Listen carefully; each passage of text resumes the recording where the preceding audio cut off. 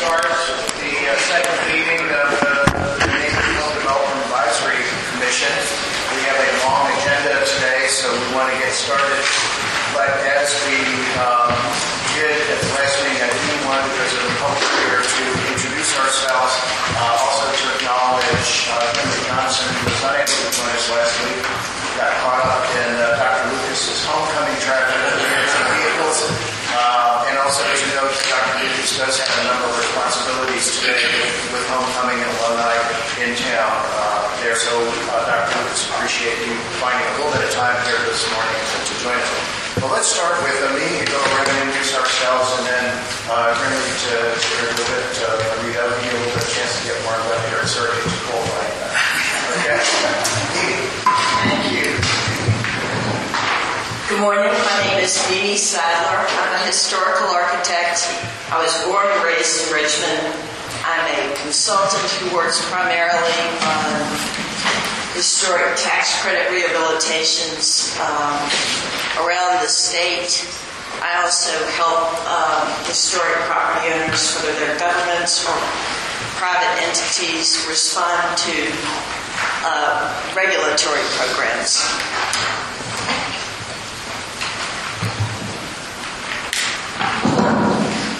Good morning, everyone. My name is Hakeem Lucas, president of Virginia University.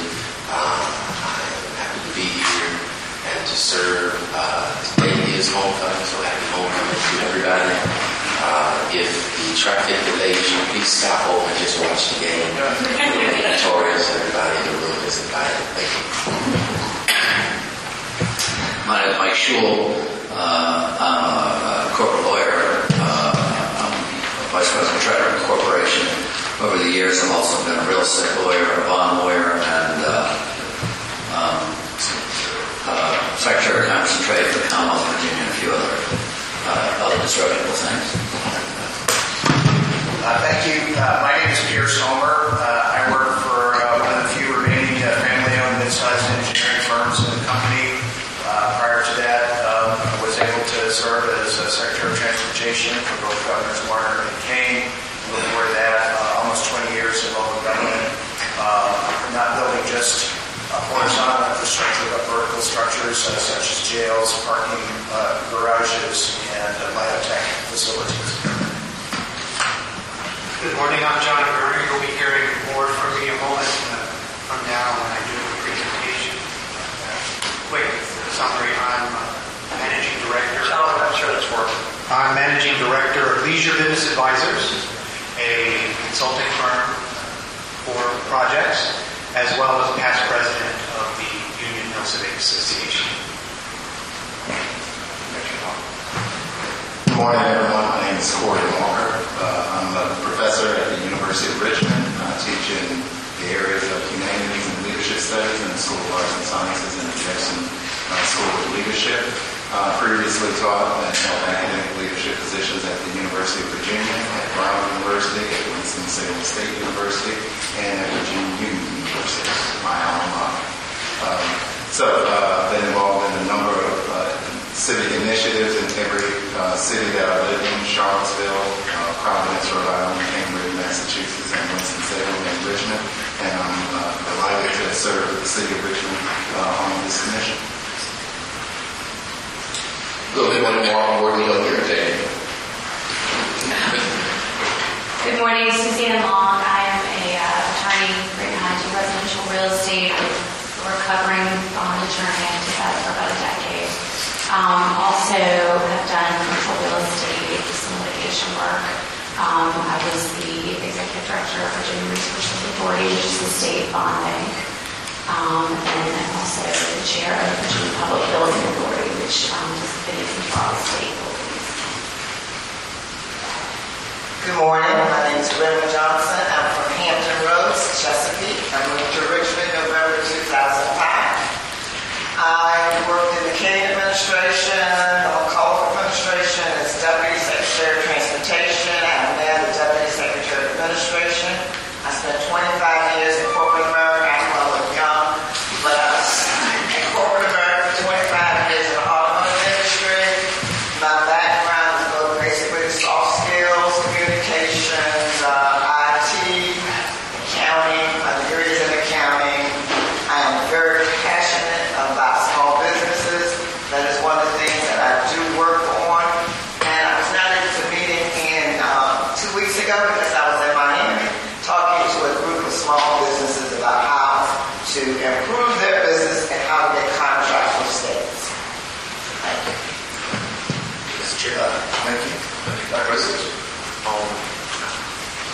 the time grows closer to 11, I will submit questions to you. Questions? Great, everyone. So, Dr. Lucas, you have to leave right away. Okay. So we have 2 hours of your time to make life pleasant. Well, thank you, and I friendly welcome Mrs. Brad Woolbit. I really worked with her mostly in the Kane administration, and really brought Virginia's small and minority procurement programs into national prominence, and she's a sought-after speaker nationwide. The next item on the agenda is the approval of minutes from the previous meeting. Has everyone had a chance to look at those? And is there a motion to approve? So moved. Second? Second. In favor? Any opposed? The third item is disclosures at the last meeting. This is an opportunity for people to talk about things. I did talk about political contributions. 1 or 2 other members have done that. And it's purely voluntary, but if anybody wants to add anything in the way of disclosures.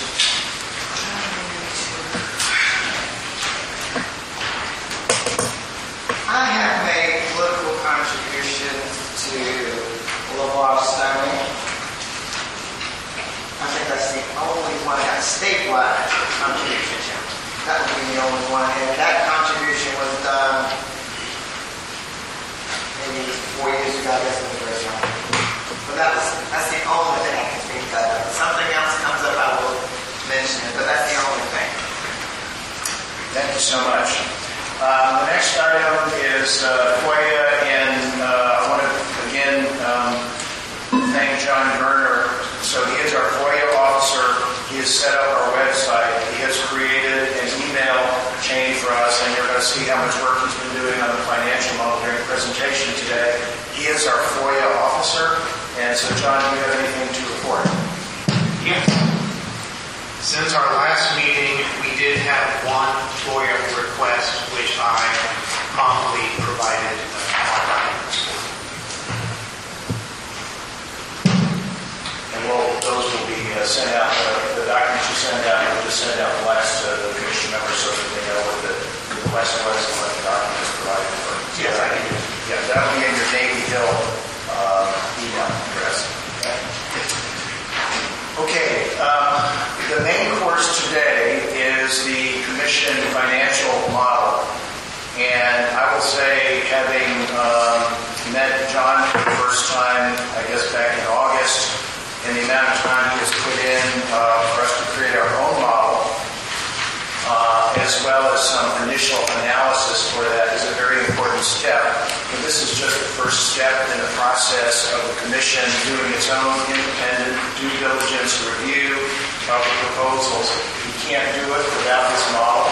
And so what John is going to be presenting is an overview of that model and some of the issues that come out of that there. It's a pretty long presentation and fairly detailed. And so, John, I'm going to turn over to you. The order of proceedings here, because this is such a key issue, is the commission can feel free to ask questions during the presentation. I think that will help John and help us as we move through it. When that's done, we're going to ask the city staff, so Mr. Sledge or other folks, Ms. Reed, if they have any initial comments regarding that. And then we're going to open it up to a limited amount of time for just audience questions on that. We want to be mindful of time, but this is an important foundation for the commission to do its work and to demonstrate its independence and ability to ask questions in a systematic and methodical way. So, John, I'm going to turn it over to you. You can go down to the podium there. Okay.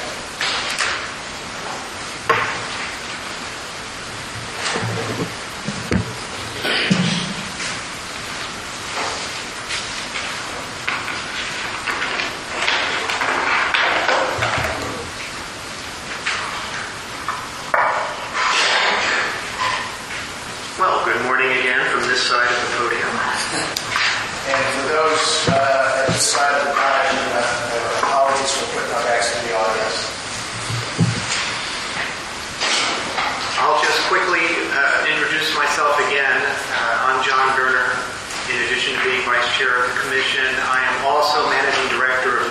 Business Advisors, which is a locally based, as I lose the microphone. It is a Richmond-based consulting firm for quite a while, and so I both live and work in the city. And during my job there as managing director, I have in the past given this type of presentation, been hired by other municipalities. One in particular was up in New York State and was brought in to review the work of a consultant for proposed development incentives that the county was considering. And so my work was for that county board, and I provided due diligence, observations, as well as recommendations. So what you're seeing here is very similar to what I would have done had I been hired by the city to do a similar effort. So, with that in mind, what we're going to talk about is first just a brief talk about the due diligence process, especially as it involves the proposed arena bond financing plan. Then I'll talk about the key arena bond debt parameters, and a lot of that information comes directly from previous presentations. The numbers that I'm going to be using are numbers that others have already provided.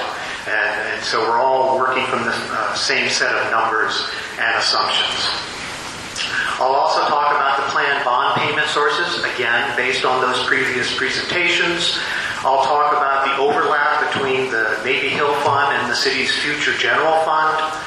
I'll talk particularly about the incremental real estate taxes from existing properties within the increment financing area. I'll especially be looking at the next 5 years, because that is something that we're beginning to get a clearer idea of what's involved based on an accelerated bond payment schedule.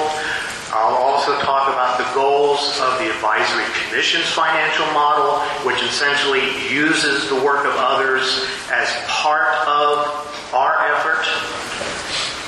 I'll talk about the confirmation levels for bond payment sources in general, and specifically current confirmation level for arena sponsorship and the development parcels. I'll talk a little bit about causation versus correlation as it involves this project, as well as the potential for cannibalization. I'll briefly talk about the Hunden effect, because that's been mentioned a number of times before in presentations. And finally, I'll talk about next steps for this effort. So let's go. As far as the due diligence approach overall, it's important to keep in mind that it's neutral. It's similar to an audit. The goal is to take a default position that uncertainty increases risk. And so the more certainty we can bring to this process, the better, because that helps decrease risk for the project. The other goal is to identify levels of certainty through confirmation. We're not questioning, we're not suspecting. This process is like an auditor. I'm simply asking for backup confirmation for certain important statements and numbers that have been presented. There's also the idea that the absence of confirmation increases uncertainty, and so having a vacuum where we don't know is actually a worse situation than getting into the nitty-gritty of what kind of confirmation we actually have. Then this effort would also add sensitivity, what we call what-if analysis, as far as what would happen if a certain payment stream didn't happen, what would happen if a growth rate was different than what is already being projected, and our model will have the ability to do that. It adds additional analysis, if needed, to aid City Council in its consideration of the Navy Hill ordinances. We want to be responsive, and I feel we have been responsive to requests by City Council for any type of special analysis, because in the end, that's who we are serving. From my perspective, as a consultant, I consider them our clients, and so we are ultimately providing advice to City Council and should be responsive to what they would like. So let's talk about the bond for the arena overall. And I did want to start by saying that at this point, even though I will be talking about many bond parameters, at this moment, they are planned. And to a certain extent, they are evolving. And that's because if you look at the actual ordinance that you have in your binder, ordinance number 2019-211, the big one, over 1,000 pages, that in that ordinance, in the cooperation agreement, it specifically says that the bonds are going to be determined by the EDA as far as the amount, the interest rate, the duration, and the security.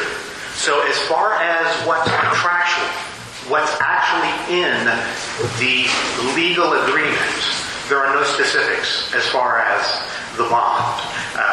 So everything I'm going to talk about is the current plan. That plan can change since the ordinance right now doesn't bind that plan to any specific parameters. The main source of what I'm going to be talking about are numbers from MuniCap. MuniCap is a well-respected consulting group. They prepare projections for tax revenues that I've personally seen in bond prospectus for other municipalities when they do TIF district bonds or other kinds of bonds that rely on future tax revenues. Often I'll see a MuniCap report as part of that. I'm using that, and so they have done a very similar effort here in projecting the tax revenues for payment of the arena bond. And what I like in particular about MuniCap is that, as you can see here at the bottom of this particular slide, which is from the cover page of their report, they give you the assumptions right up front as far as what it assumes. It's the traditional financial model that gives you all the assumptions up front so that you know pretty much what it's based on and what the assumptions are, and then it methodically goes through and calculates the results. So let's talk about and I'm just going to bring up highlights of the bond debt parameters, because quite a bit has already been said, and these are from these past presentations, and if you go back to specific presentations that have been made, you'll get much more detail that I'm going to talk about at this moment. But here are the highlights. The overall assumption for the arena bond, and this actually has not been said, but should be said, are the following. First of all, that Richmond needs an operating arena or coliseum. The bond assumes that the existing coliseum should not be reopened as is. It also assumes that the existing coliseum is not renovated. It assumes, therefore, that a new arena is constructed, and that bond is solely aimed at providing the funds to build that new arena. It assumes that it's a 17,500 seat new arena and not any other size. It also assumes that the new arena is not privately owned and financed. Otherwise, I wouldn't even be talking about an arena bond. It also assumes that the cost of constructing the arena is not shared with a company, as in the case with other arenas where, say, you have a tennis professional sports team that's helping to share the cost of constructing that arena. It also assumes that the cost of the arena is not shared with counties in the metro area, which has been the case in our area, for example, with the Diamond. That was built back in the 1980s, where the costs were equally shared between the city and Norco and Chesterfield. Also, the convention center also has shared financing, as well as our airport. All of those have shared financing between the city and the counties. This would not.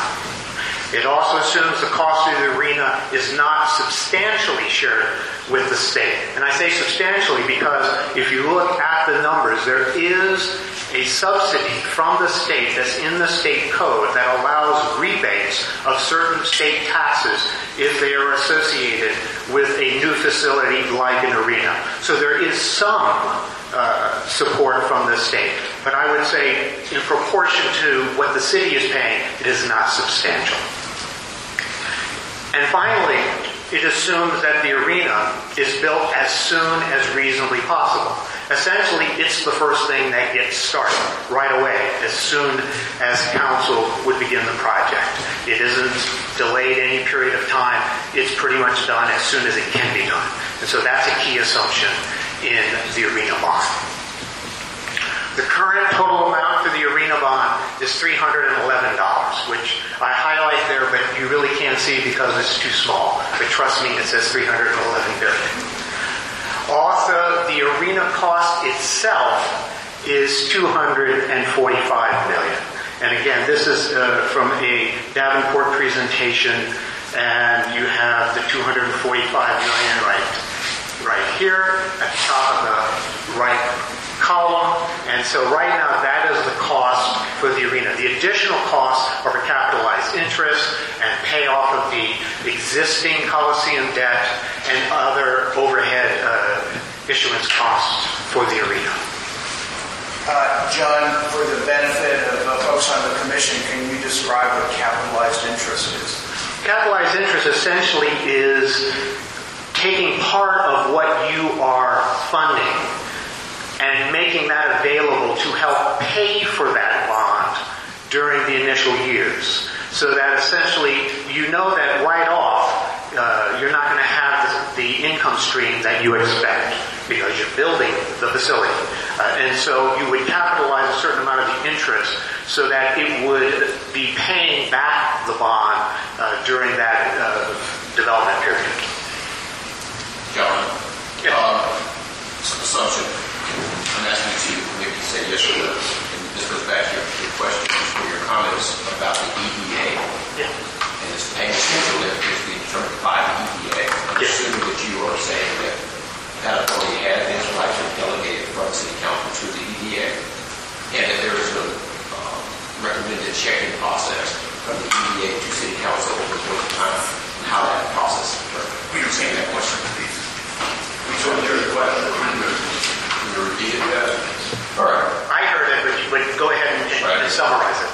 Earlier comments around the EDA and its authority being delegated from the City Council.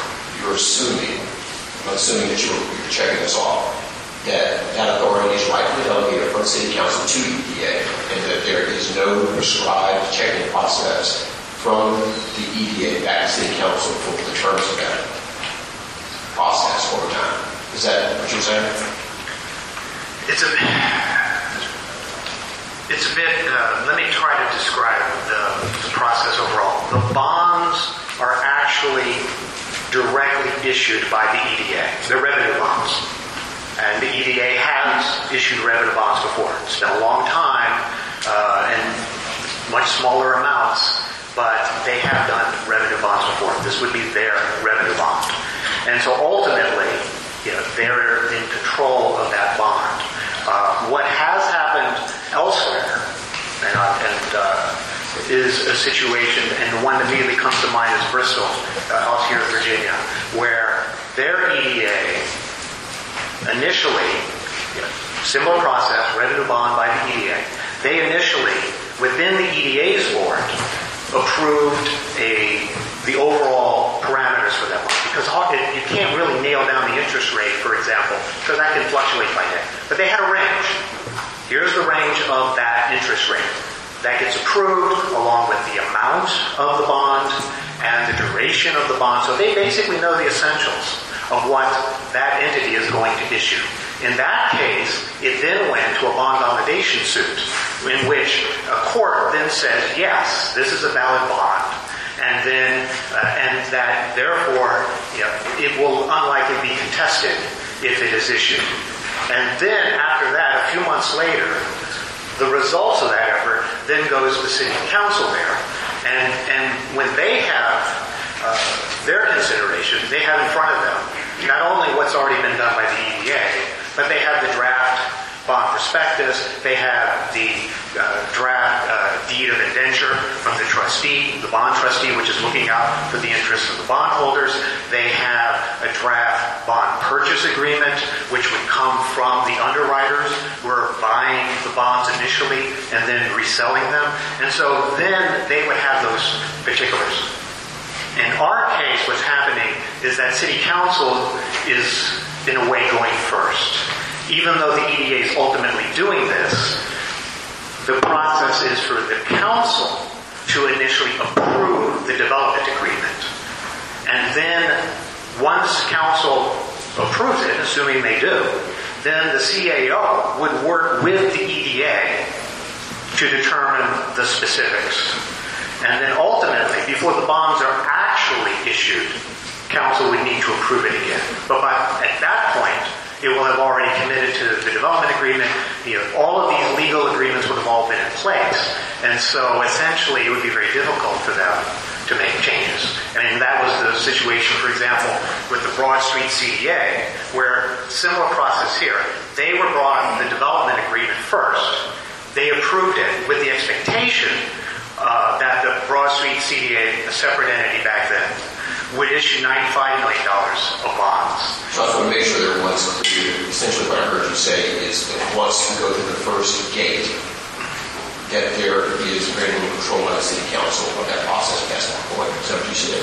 Right. Once council approves this, then it's essentially, from my understanding, it's in the hands then of the CAO and the EDA to figure out all the particulars that we're talking about. I would, one caveat to that, the way I read it, of course, these documents are thick and I'm not always sure I'm reading them right.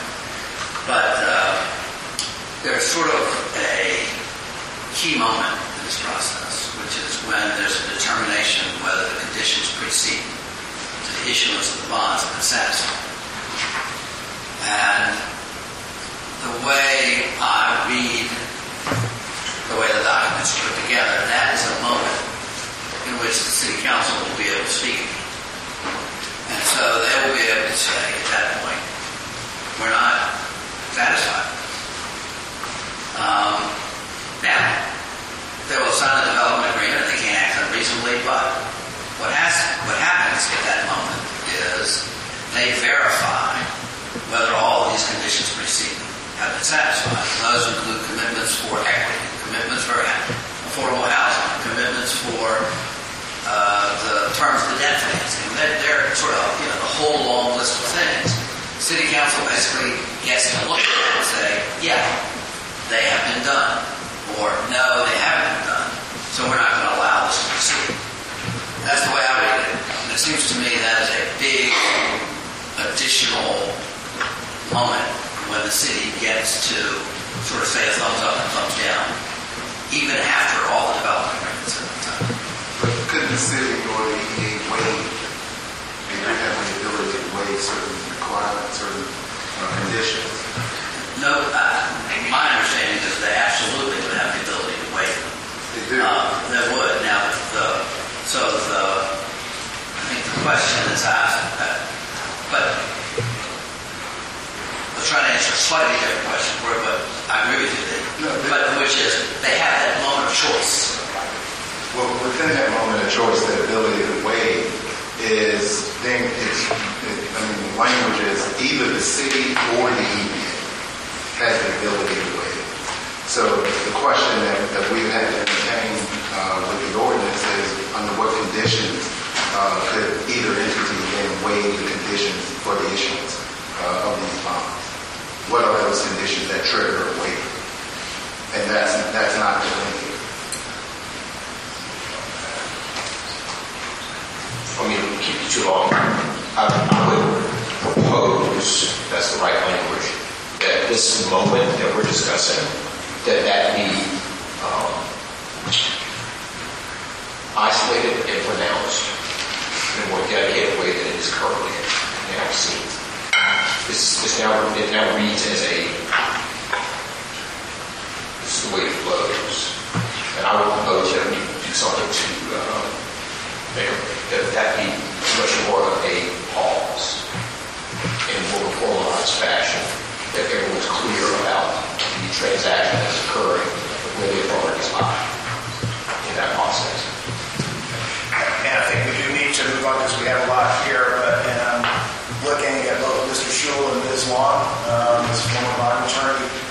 services, as I'm hearing this, there's a broad delegation to the EDA on the face of it, and what Mr. Shule is saying as well, but there's also conditions preceding that once there is an additional type by city council, so we just need to work through that.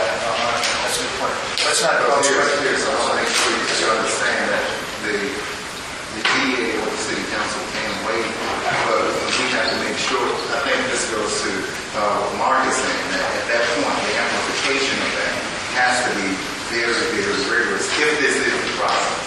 So we want to keep that. It's not just a question of, of the approval of the preceding conditions.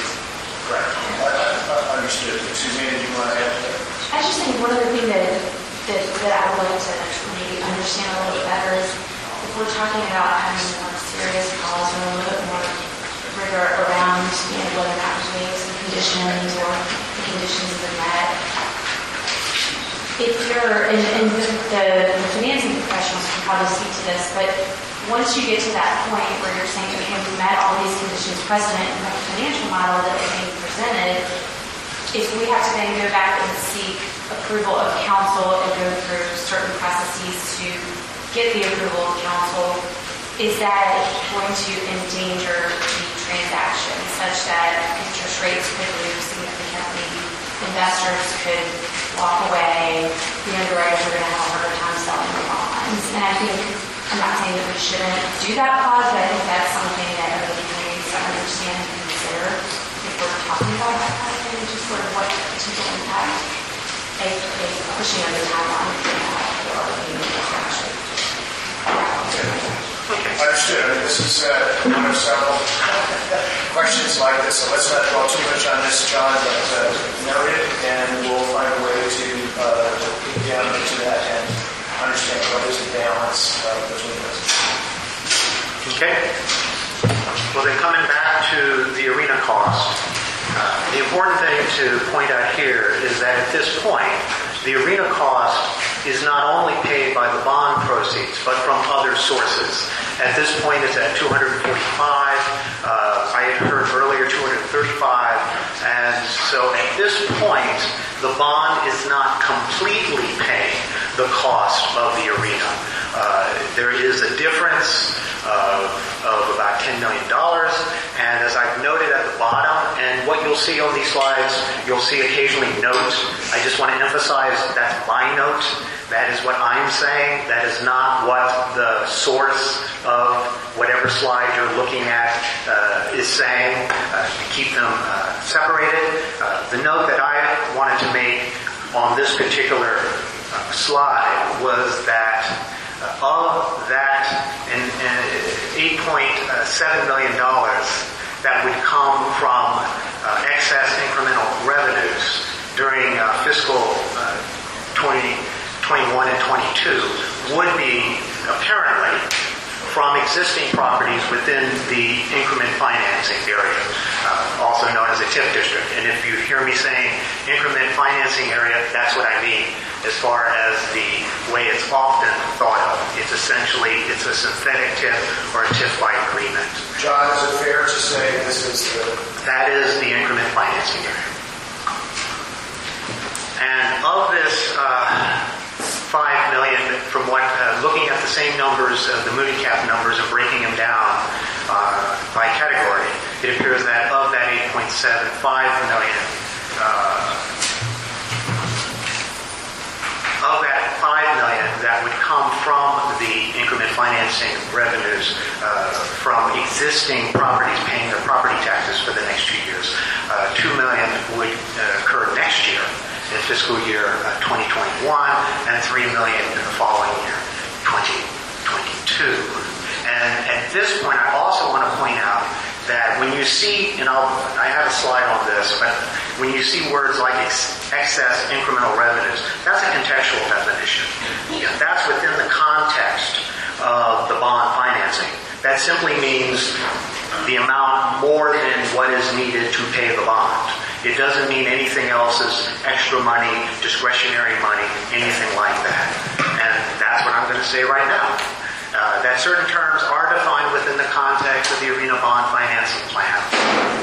And that an example said a moment ago, is the excess incremental revenues on the previous slide, and this is specifically defined as the amount of incremental revenues credited to the Navy Hill Fund above the amount needed to pay the bond for that particular year. It does not mean the amount after paying all expected uses, such as city services, or the potential loss to the future general fund if this revenue would have normally been deposited there.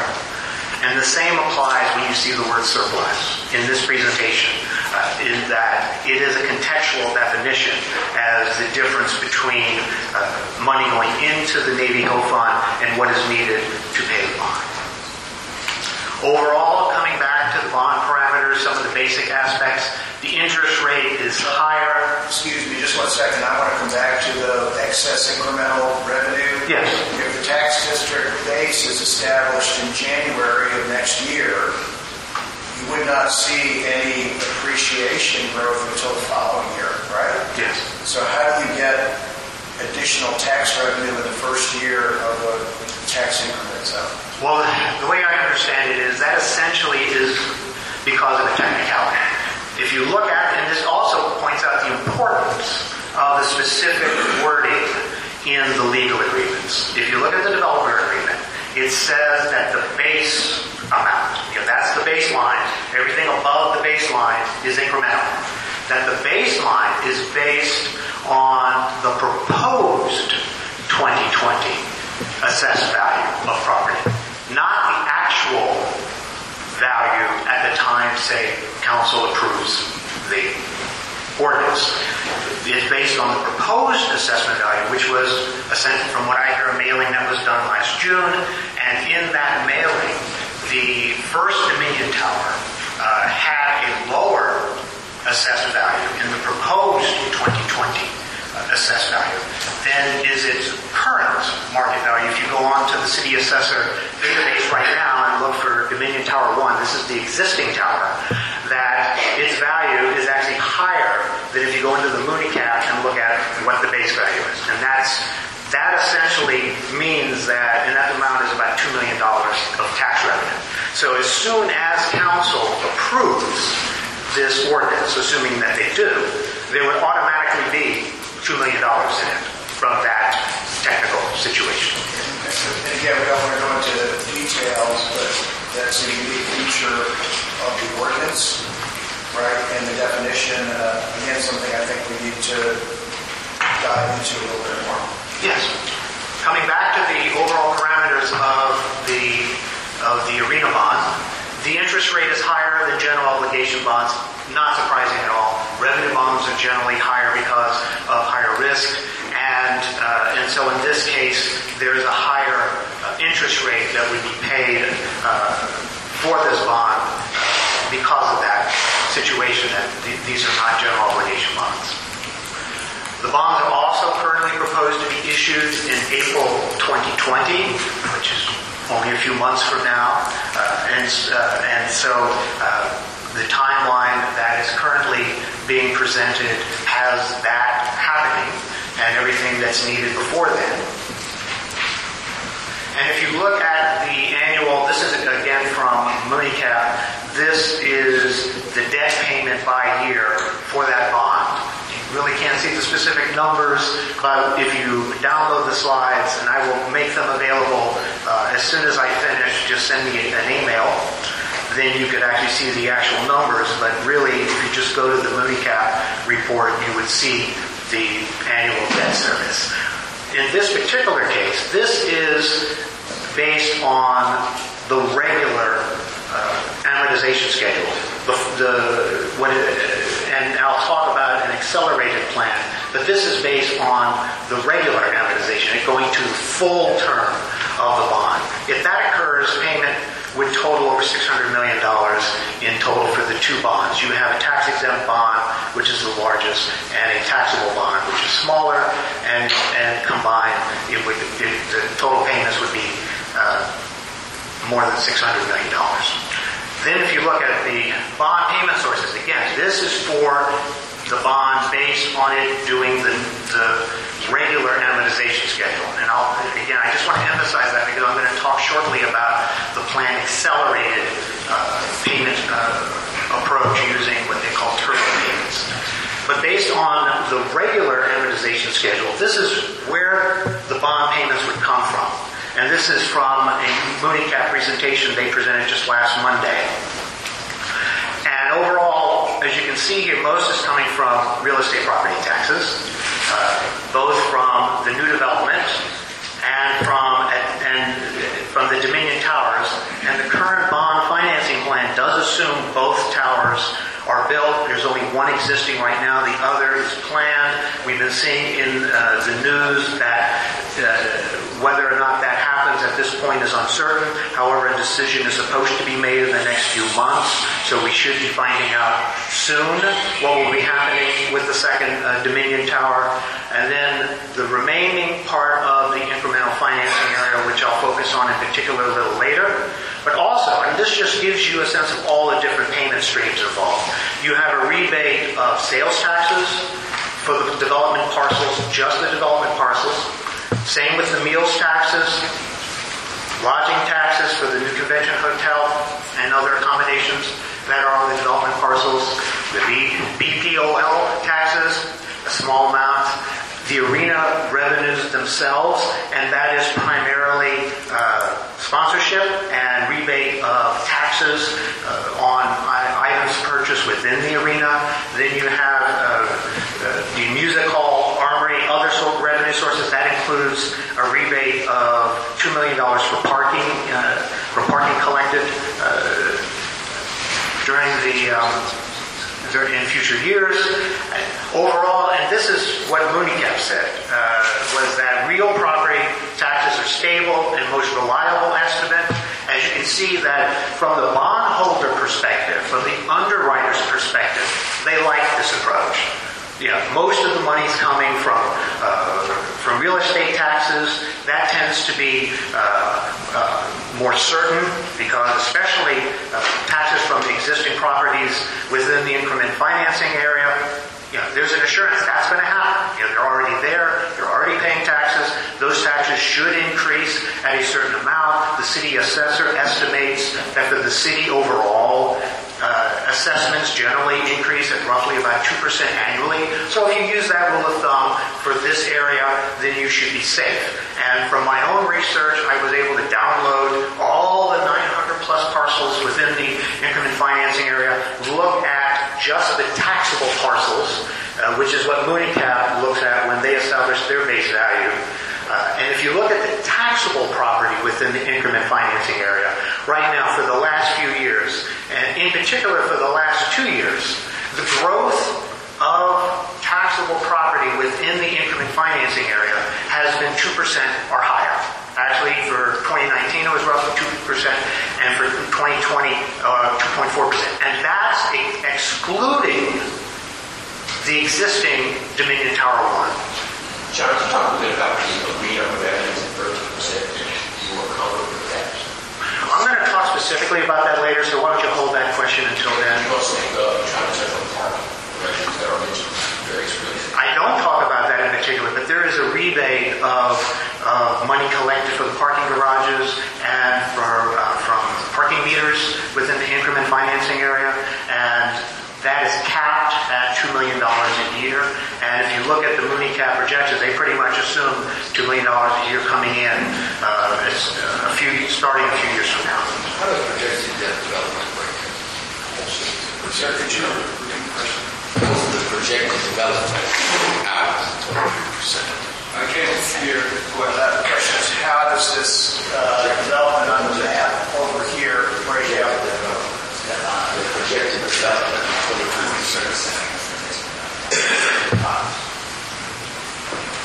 The projected development 23% that's up there, that is real estate taxes from the development parcels that are highlighted on these maps. These are the parcels that are currently city-owned that would be transferred to the private developer to be developed, and then the future property taxes from those specific parcels would then be used to help pay the bond. In essence, these are the parcels in blue. Yes, the parcels in blue on the map. And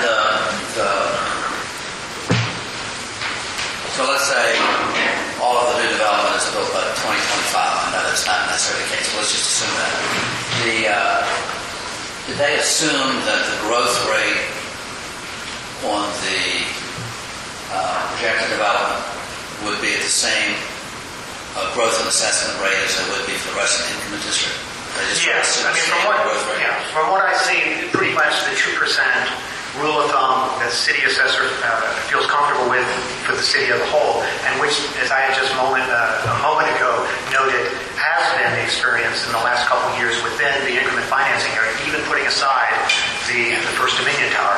They're all using that same 2%. Your taxes are residential, commercial, or the residential raise tax? They're using it for this, for the projections, they're using the same $1.20 per 100. Yeah, for the real estate taxes. There are other taxes. Just one single tax rate. Yeah. So, I'm sorry. If 2%, I assumes constant rates, whatever the tax rate is, 157, whatever it is, I don't know what it is anymore. That stays the same, but assessments grow, right? The rate. Right. No, there's no assumed change in the rate. And if the city raised the rate by a penny, would that additional increment of tax revenue go to the bonds? Yes. If there was a tax increase, because the base level is set at the 2020 proposed level, so that's locked in, and that essentially was based on the current tax rate. So if you increase the tax rate, that would essentially mean more revenue, and that additional revenue would go to the bond. That's why I read it too, but I wasn't sure.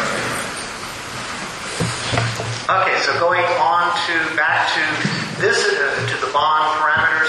This is again from MoodyCap. This is the plan, total revenues and debt coverage ratio.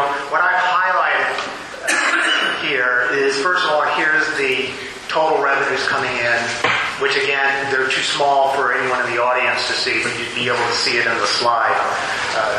And again, this is from the MoodyCap report, so it's there if you've looked at that report.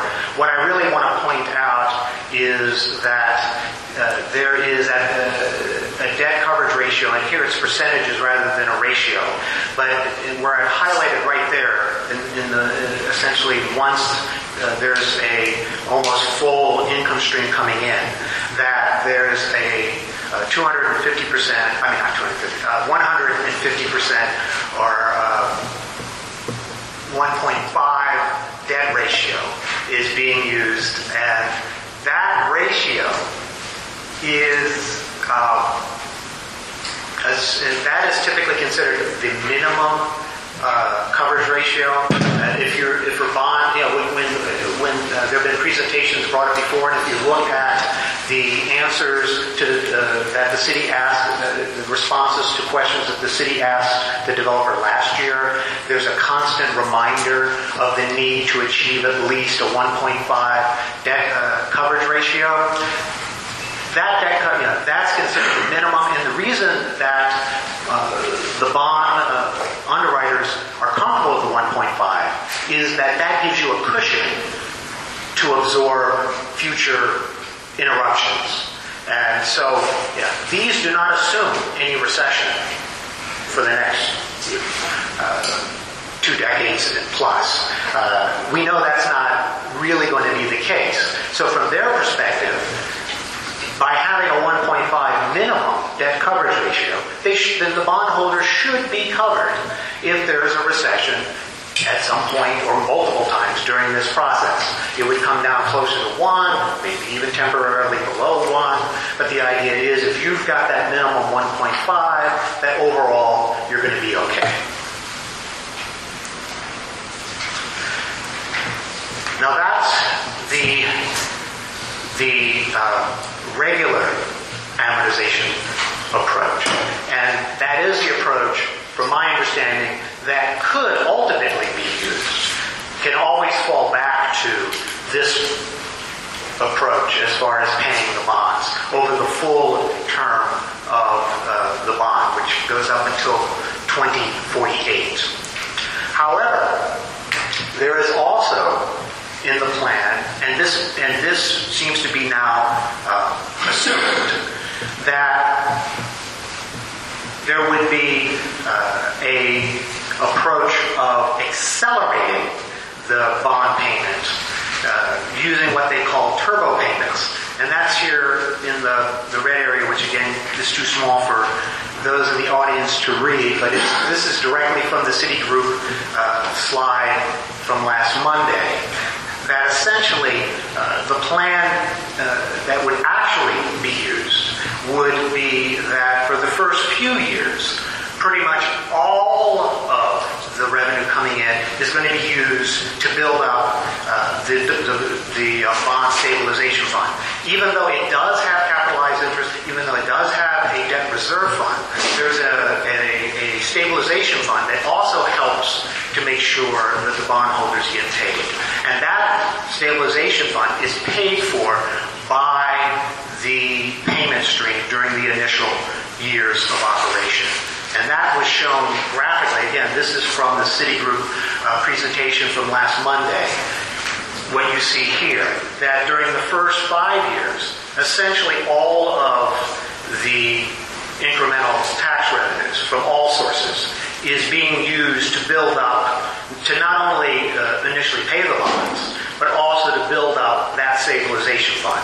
And Citigroup emphasized this, and so they're not trying to hide anything here. They said right up here at the top that essentially for the first 5 years that the city would not be getting any of the money that is part of the tax revenue stream. That all of it would be used to pay the bond and to build up the stabilization fund.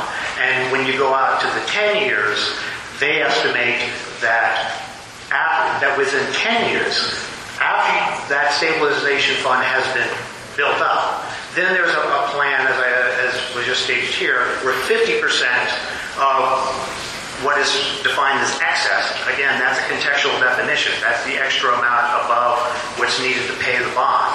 That 50% of that excess amount would then be shared back to the city. But based on this approach, that during the first 10 years, that they're estimating about $36 million would actually come back, and that would be from years 5 through 10, since during the first 5 years, there's essentially nothing coming back to the city. And this is important, as I'll point out later.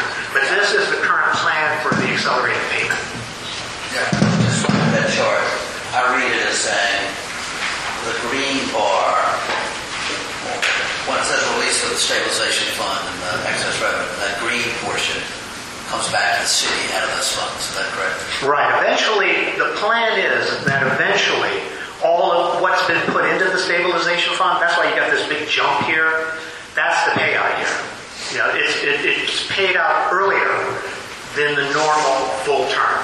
It doesn't go to 2048. And therefore, once it has been fully paid off using this accelerated approach, at that point, bonds paid for, they don't need the debt reserve fund anymore, they don't need the stabilization fund anymore, so all that money then comes back to the city. But what this tells you is the amount of the city money that's been put into it, going up to that point. It's a significant amount of money coming back. Well, that was the money that was put in to build up those funds in the first place. And then from then on, then essentially the bond's paid off and all the tax revenues go to the city. At this point, I want to emphasize the categories that are very important, because I'm going to start talking about two big ones. What you see in the previous slide as total revenues available for debt service, it's not the one right before this one, but one of the earlier slides. That includes incremental real estate tax revenues from existing properties in the increment financing area. By itself, and I think this is an important aspect to remember about TIF, increment financing areas or TIF districts in general, that conventionally a TIF district, or in our case an increment financing area, by itself does not cause any new tax revenues. There's no special assessment fee to live in this increment financing area, as other kinds of financing plans might have. So there's no special fee. There's no extra surcharge.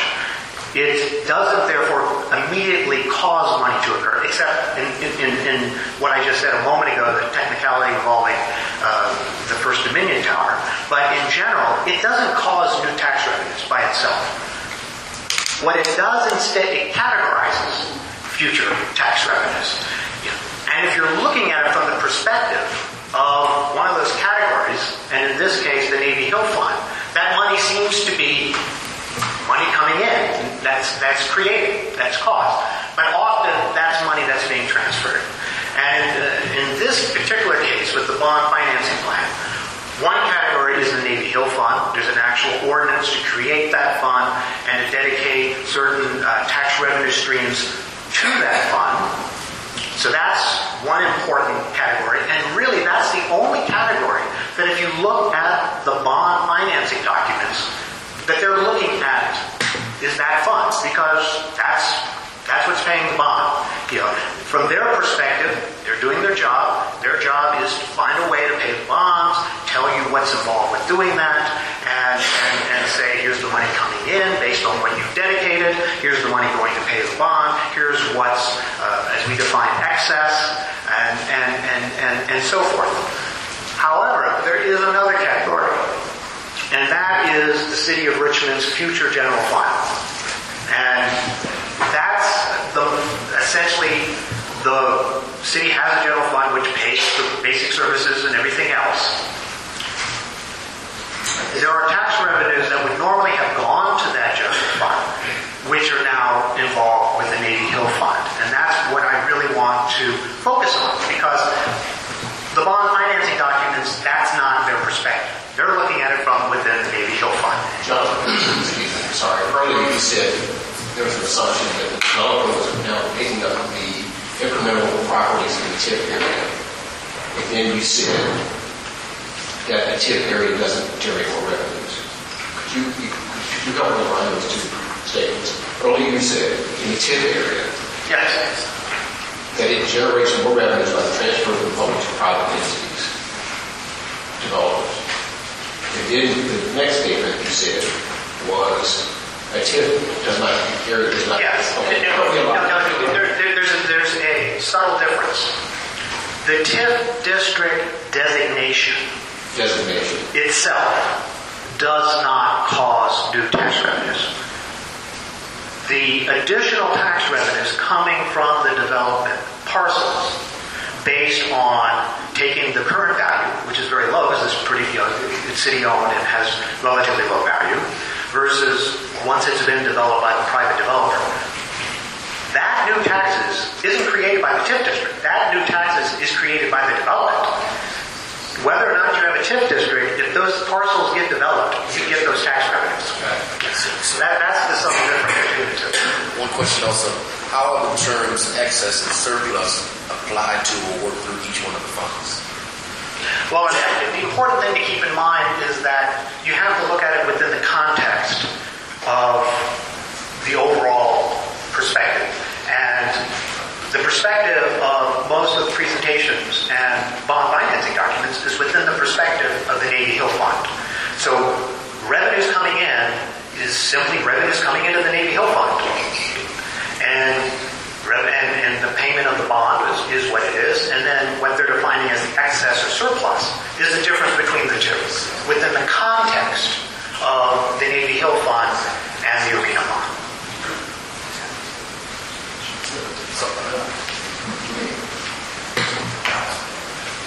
So everything with our preoccupation with the ordinance is the creation of the Navy Hill Fund, which is the fund where all of these new taxes and new revenues are going to be deposited to then primarily go for the first parts to pay the bondholders, and then if we use the accelerated schedule, and then the majority of the increases, the excess increases in tax revenues come to the city 2040 and later.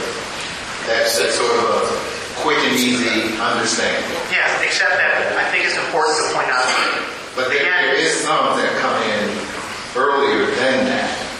But you're also creating a special fund, the reservoir, if you will, to ensure that the bonds are paid primarily. They're paid first and they're paid primarily. The bond holders. Yes. Okay. I mean, the payment streams are set up for the Navy Hill Fund, as I said a moment ago, were based on the current plan and projections that they're going to get at least 1.5 times what's needed to pay the bond. And that additional half time is a buffer, to give them a cushion to absorb future recessions and other possible disruptions.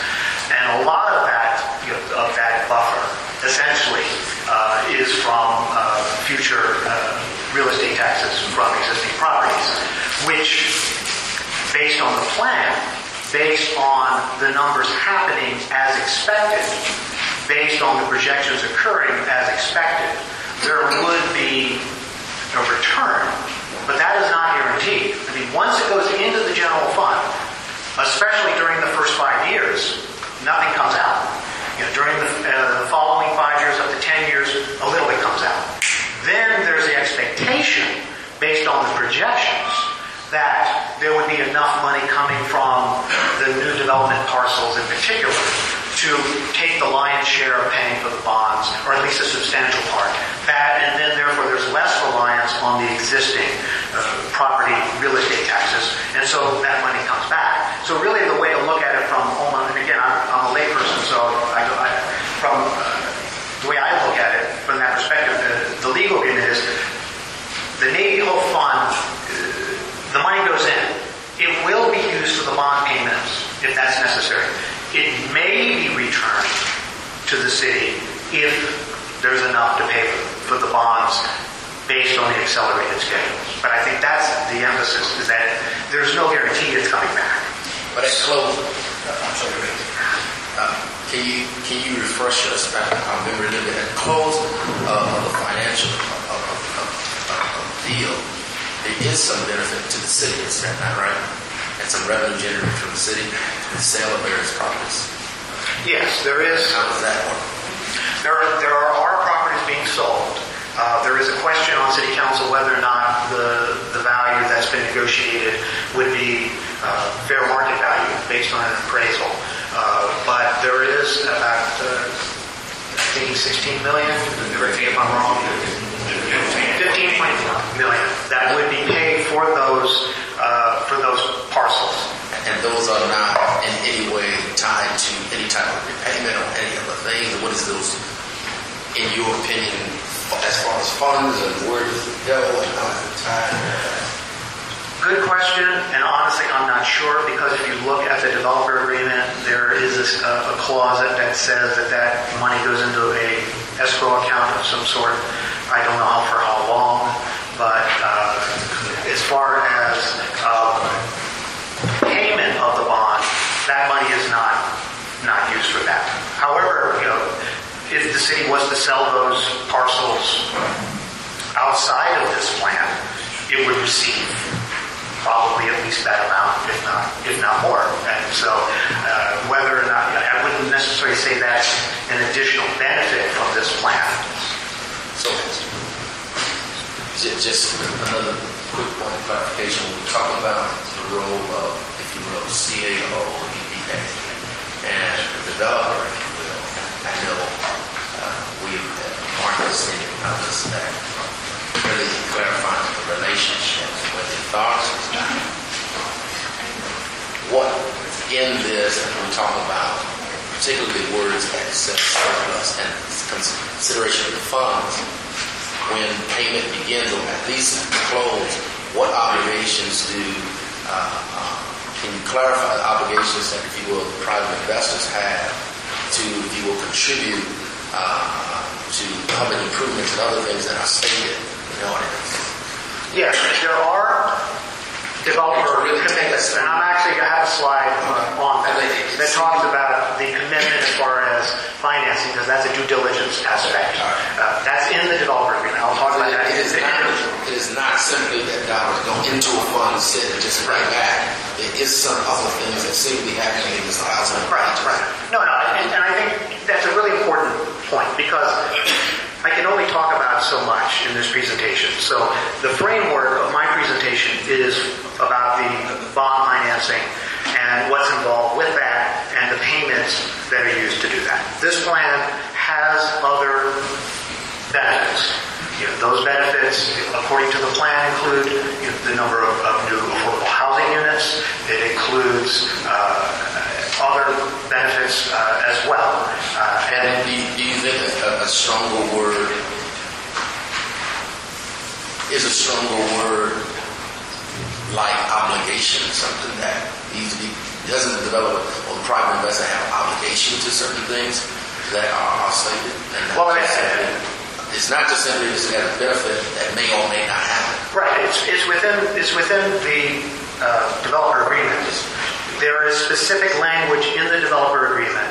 First of all, about the financial commitment, and I actually have a slide about that coming up, as well as other commitments, affordable housing, the minority participation, and other aspects are in there. It's just that from what I'm talking about, I'm focused on the bond financing.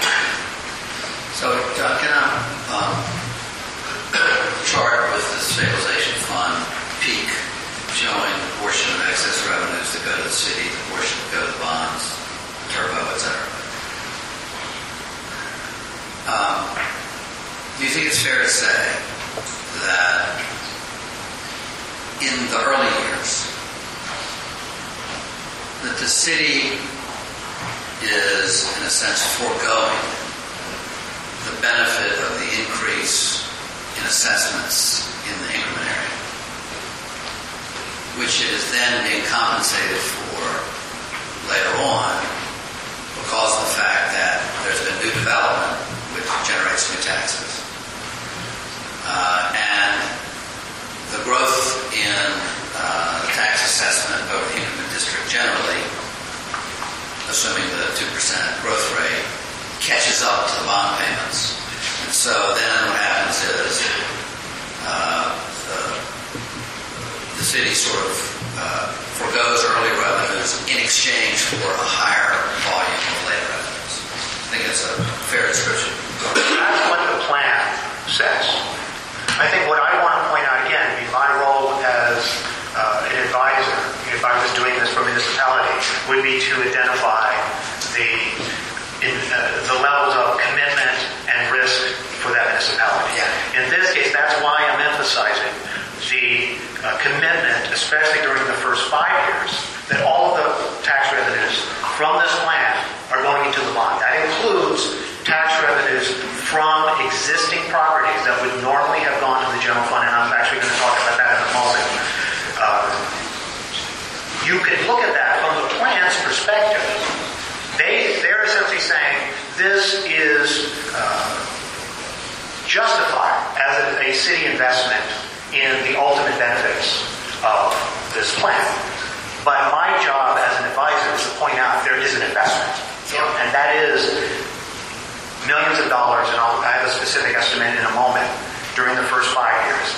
And the risk of all of the increment tax revenues from existing properties which go into the fund, in which there's no guarantee that they come out, that there's a risk of essentially that if there are unexpected changes that we don't know about, that ultimately that money's at risk too.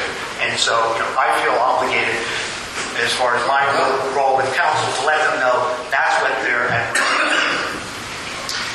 So I'll just editorialize 1 second here. When we dive into individual revenue sources, I think some of these questions will become a little more clear. Depending upon the source, you can estimate what is the potential foregone general fund revenue, So the perspective of, the work that's been done is from the bond holders. What do I need to do to protect the bonds? Fair question. But the flip side needs to be, what do we need to do to protect the general fund and the general services of the city? And so I think when we start getting into revenue sources, things that they're going to be critical are schedule. Will these things all be built up and running by 2023? Will the revenue factor associated with each be what is in the estimate? So my guess is, as we work through this, we're going to start to see, kind of an ebb and flow of how those will work out as we look at different scenarios.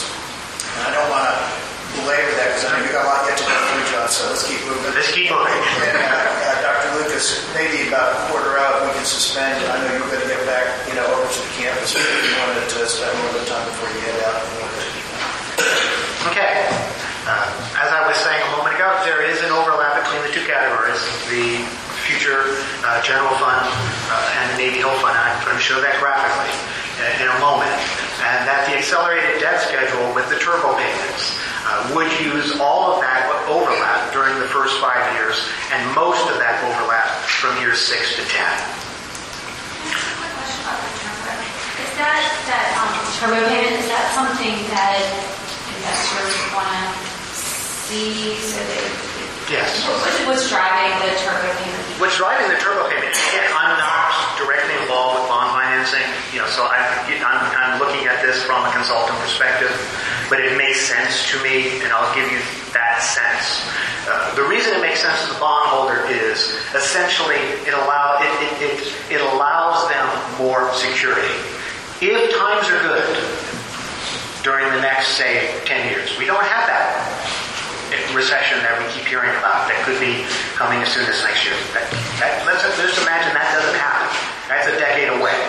And times are still rolling along. See, with an accelerated plan, they get their money faster during the good times, which then allows them, let's say if 20 years from now there is a severe recession similar to what we had 10 years ago.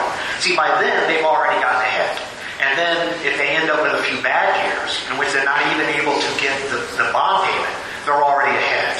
And so from their perspective, if things turn out better in the short term, then they essentially, the bonds are paid off early and they're safe. If things turn out badly in the short term, then the whole turbo plan doesn't work as planned, as conceived, and they go back to the regular amortization schedule. So as long as this revenue comes in by 2048, especially from the increment financing area, as the slide said earlier from MuniCap, the real estate taxes are the most certain form of future revenue in the eyes of bondholders.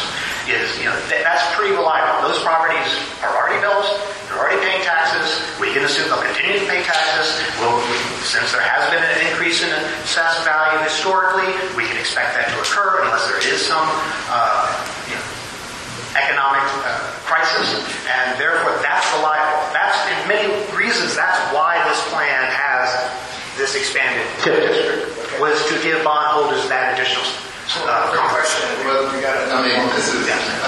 This is where I want us to really be very careful, because the conversation has been preoccupied with payments to the bondholders.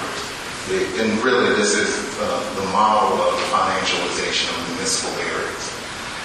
Our concern also is with creating a fund where we're attempting to develop an area to enhance the lives of citizens throughout the city of Richmond. And that has not been that has not taken the priority in these conversations or the structure.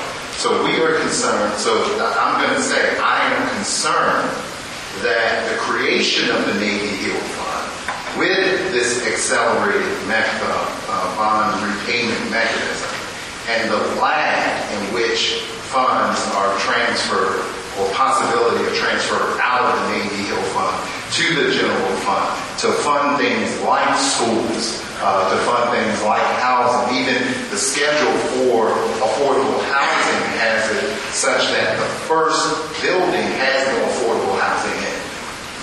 That's also a concern that we have to be cognizant of when we are developing, or when we look at the creation of this particular ordinance for the Navy Hill Fund, that then creates a payment mechanism that then does not entail full payment for the outlying issues that we're discussing until 2040 and beyond. So I want us to just make sure that we have that in the conversation, and that when we get to even the schedule of revenues, those revenue streams, I think we're going to look at, the 23% of development within the district, within that TIF area that provides us with funding. We're also going to look at the mix for the proposed arena around programming. That then gives us 13% that we then begin to consider. There's a full panoply of issues that come to the forefront when we create this Navy Hill Fund, that ordinance. It's just not an ordinance to create a fund just to have the fund to be a collection mechanism. There are implications for that. Yes, I agree with you. And what I'm doing is beginning that conversation. And by transitioning from what has been discussed thus far for the most part, which does focus on the Navy Hill Fund and paying off this arena bond, because it's been mainly by people involved with doing that. And so as the commission, since we're serving city council, which is concerned with the entire city and interests that go beyond the arena and paying this bond, that our job is to widen the perspective. My personal role is to try to do this quantitatively, and that's what I'm starting to do now, which essentially is identifying what's in this overlap area. And so now I come back to the slide. But the point I'm making, to just finish answering your question, is that what's in this overlap area are funds that would be dedicated to the Navy Hill Fund. And again, this is not a proportion. So this is a conceptual diagram. It's just to show the overlap area and what I see is in it. Specifically, incremental real estate taxes from existing properties within the increment financing area. We know that without this plan, that money goes to the future general fund. So that's definitely in the overlap area. There could be other revenues as well based on some of the things I'll talk about. But what's important is that there is overlap, and that at least for the first 5 years, money that would be in this overlap is now part of this circle rather than the future general fund circle. And so... John, Dr. Walker brings up a great point, just to clarify. But what you're also saying is that in the financing close, the benefits that are derived to, the bond, even with a turbo approach, doesn't delay or stop the obligations that are also developing. So what we do know is it says in the agreement that even on first housing development project, it's affordable housing that has to be a part of that. Now that's not compromise. I think we need clarity on how the financing model correlates or stays in tune in time with the business model that is also implied. That is not necessarily covered in this detail.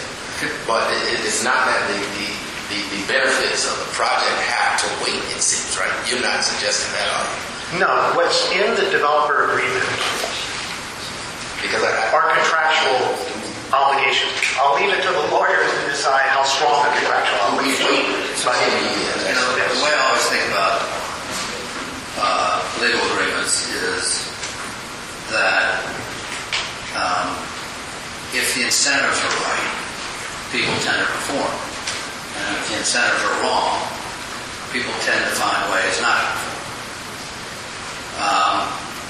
So I think one of the questions, because I have the same question that Corey's raising and that he was raising, is that I've done a lot of projects sort of like this in different settings, and you sort of look at it through your own perspective. So let's say this was a wind project in South Dakota, which is financed like this is financed, which would be the case generally. The revenues that fund the debt come from the wind project.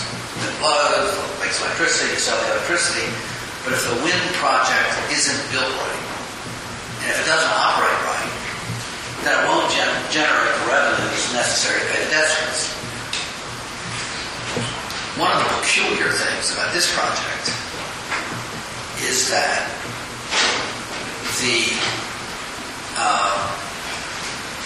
success, let's say, of the arena, the question is whether the debt, who's the person with the most at stake here, does the debt have an interest in the success of the project? Does the debt really want the affordable housing to be built? Because that's going to generate more tax revenues. Does the debt really care that the arena gets built and is operated well and is well maintained?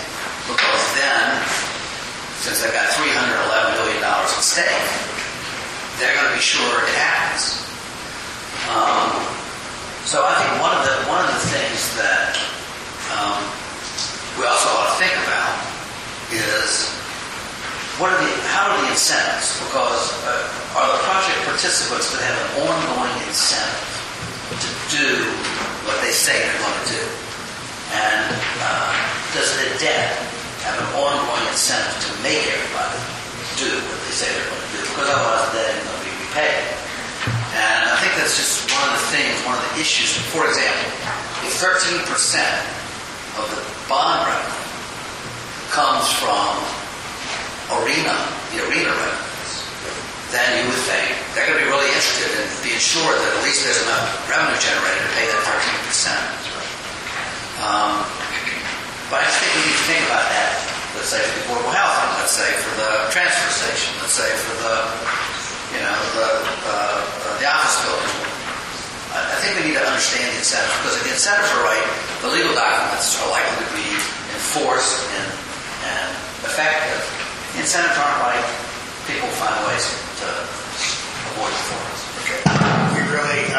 These are really, really important questions. We got a ton to get through. I will simply, from my own perspective, there is always a fallback here where you have real estate. And that is the unique aspect of this deal, which has nothing to do with the project. And that's why it's a challenge, is the mix of revenue sources give it some diversity, but also there's not clear-cut incentives, as you described. We really need to move along here, John, so what I'll suggest is maybe we go for that another 10 minutes on the presentation. Dr. Lucas will get a few comments from you before you have to leave, and we'll take a short break and come back to the presentation. Okay. So what you have here is a diagram between the two funds. It's illustrating the points I've been making, that based on the financing plan, you have an overlap area, primarily incremental real estate taxes from existing properties within the increment financing area that would in the future be going to the future general fund, which at least for the first 5 years would not be, and it is not guaranteed for the entire period of the bond would go to the future general fund. There are other potential tax revenues, and I'll talk about that as well, that could be in the overlap area, not as certain as this right now. Then there are aspects that are clearly in the Navy Hill Fund. For example, you've got the debt reserve income. There's a debt reserve that's there to help pay the bond. While it's not being used, it's going to be invested. And so the money made from those investments are going to be used to help pay the bond. So that's directly involved with the Navy Hill Fund. If this plan didn't happen, you wouldn't have that income. Same can be said for the arena sponsorship revenues, and I'll talk specifically about that later. And then the arena taxes from sales, no arena. You're not going to have taxes from the food and beverage sold at that arena. And then I have here as question marks, because there is an opportunity situation here as far as the other tax revenues. the meals tax revenues, sales tax revenues, and such. And I'll talk about this in a moment as far as potential cannibalization or correlation of development, that at least potentially what appears in the plan as being caused directly by the Navy Hill Fund could actually be here in this overlap area and could actually be part of the future general fund even without the arena. And so that's what this is showing conceptually, is those aspects. This is the planned tax revenues from the existing real estate property. I really wanted to focus in on that overlap area, primarily the existing real estate properties.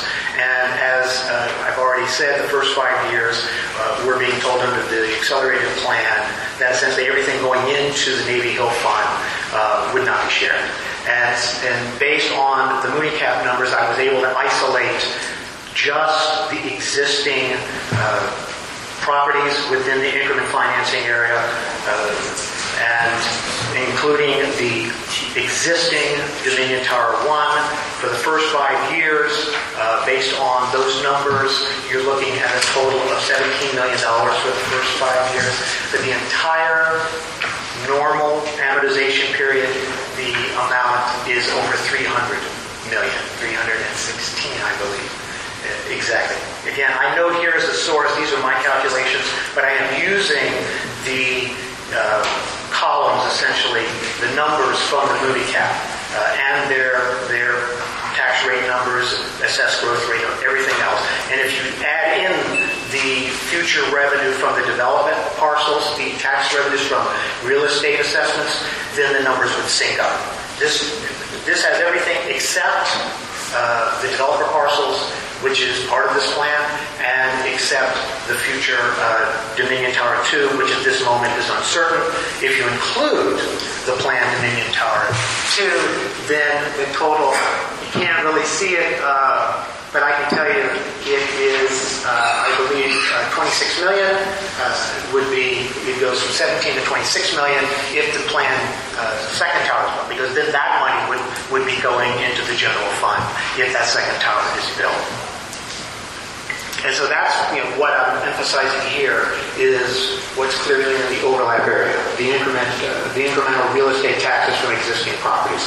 And I feel it's our responsibility to council to let them know that this is what's being committed to this project during the first 5 years, if they approve this plan. Therefore, the Commission's financial model. Yeah. I'm sorry, you probably said it 3 times and I didn't quite understand. If you could go back a slide. Yeah. So the area circled in the overlap area. Yeah. That is taxes from existing properties in the increment area that are in addition to the baseline. That's addition to the baseline, yes. If you look here, I didn't talk about it specifically, but in the diagram it does say that's clearly part of the future general fund is the base taxes, which would be the amount of taxes those existing properties pay as based on the proposed 2020 assessment. So that your analysis is then that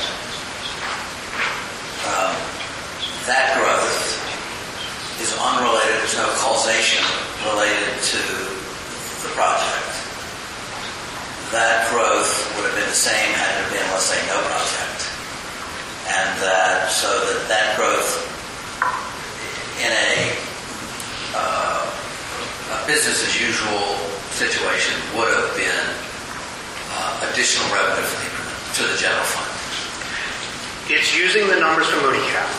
I'm not using, I didn't make any other changes as far as growth rate or such. It uses the 2% annual growth rate. However, as I pointed out earlier, during at least the last 2 years, even taking out the first Dominion Tower, the increment financing area, the taxable property, from my calculation, has increased in value at least 2%. So it's a reasonable assumption to say that even if this project was not developed, that this area would likely continue at the growth trend that it's currently doing. And that's without the Dominion Tower. I think the important thing to say is that with the Dominion Tower, it jumps to 9% or more for 1 year. And so when you're talking 2%, it's not 2% for a property that's the same for the entire period. It is for the entire tax base, which would assume that we've got new office towers and other kinds of developments, new apartments, because there have been new apartments built and new office research complexes built. So it includes that. So I think in some ways it's important to know that we're not assuming that if you have that property within that area for this period, that your property is going up 2% per year. We're saying the entire base goes up because we're assuming, just like there is now, that there's new projects being built. So the Commission's model, as I was saying before, is to expand the scope of the numbers, to take into consideration, in particular, the impact on the future general fund, and especially that overlap area that I've been talking about. And that part of this effort involves the due diligence assessment, because, as I was saying also a moment ago, the plan has that excess amount, the amount above the bond, coming back to the city. Well, if those planned revenues don't occur, or don't occur to the level expected, then the amount coming back to the city through that shared plan is going to be less. And so that's why the due diligence assessment is really important, because we want to make sure that those other sources are going to happen as much as we can. And so when you look at the due diligence effort in general, and I've got even the confirmation levels, and I start from the highest and I'll go down to the lowest. To me, the highest level would be contractual guaranteed. It's backed up. None of the terms at this point is at that level, where they're both contractual and guaranteed by a third party. The next would be contractual with a deadline. There are some of the aspects of the developer agreement that is both contractual within the developer agreement, legal language, as well as a deadline associated with that. In particular, from what I've been looking at myself, in the timeline for the first sequence of development, for all of the developer parcels, there is a timeline associated with that development. Then there's just contractual, but there's no deadline or dollar amount associated with it, and we have some of those aspects. There's a level just that it's stated in a non-binding document, such as the ones I've been talking about. All of those bond parameters are not legal. They're not, as I said at the very beginning. Right now, all of those are to be determined in the future. But this is what the plan is assuming at this time. And so that's what we have, really, this confirmation level for much of what we're looking at. Then there's verbal assurance. Actually, I should have added written assurance, and there'll be one aspect I'm going to talk about in a moment, which we have written assurance but not confirmation, and implied. And there are a number of things implied, including some of the assumptions that I've already talked about. So let's talk about the arena revenues in particular. And the reason I wanted to start with that is because if you look at the diagram that I had a moment ago, the arena revenues is clearly outside the future general fund. No arena revenues. And so, John, I'm going to ask that we suspend for just a minute. Okay. Dr. Lucas needs to get over to home. I was ready to finish this. Okay. If you don't mind, I'll give one step a little longer. Okay. Yeah. All right. These are important. I'm sorry. Okay. And again, the type for the actual table that I'm using, which is from Unicap, is too small to see, but thankfully I've added at the bottom my own notes that if you look at the two columns that I've highlighted for sponsorship, the combined total over the entire bond period is expected to be over 100 million, 108 million.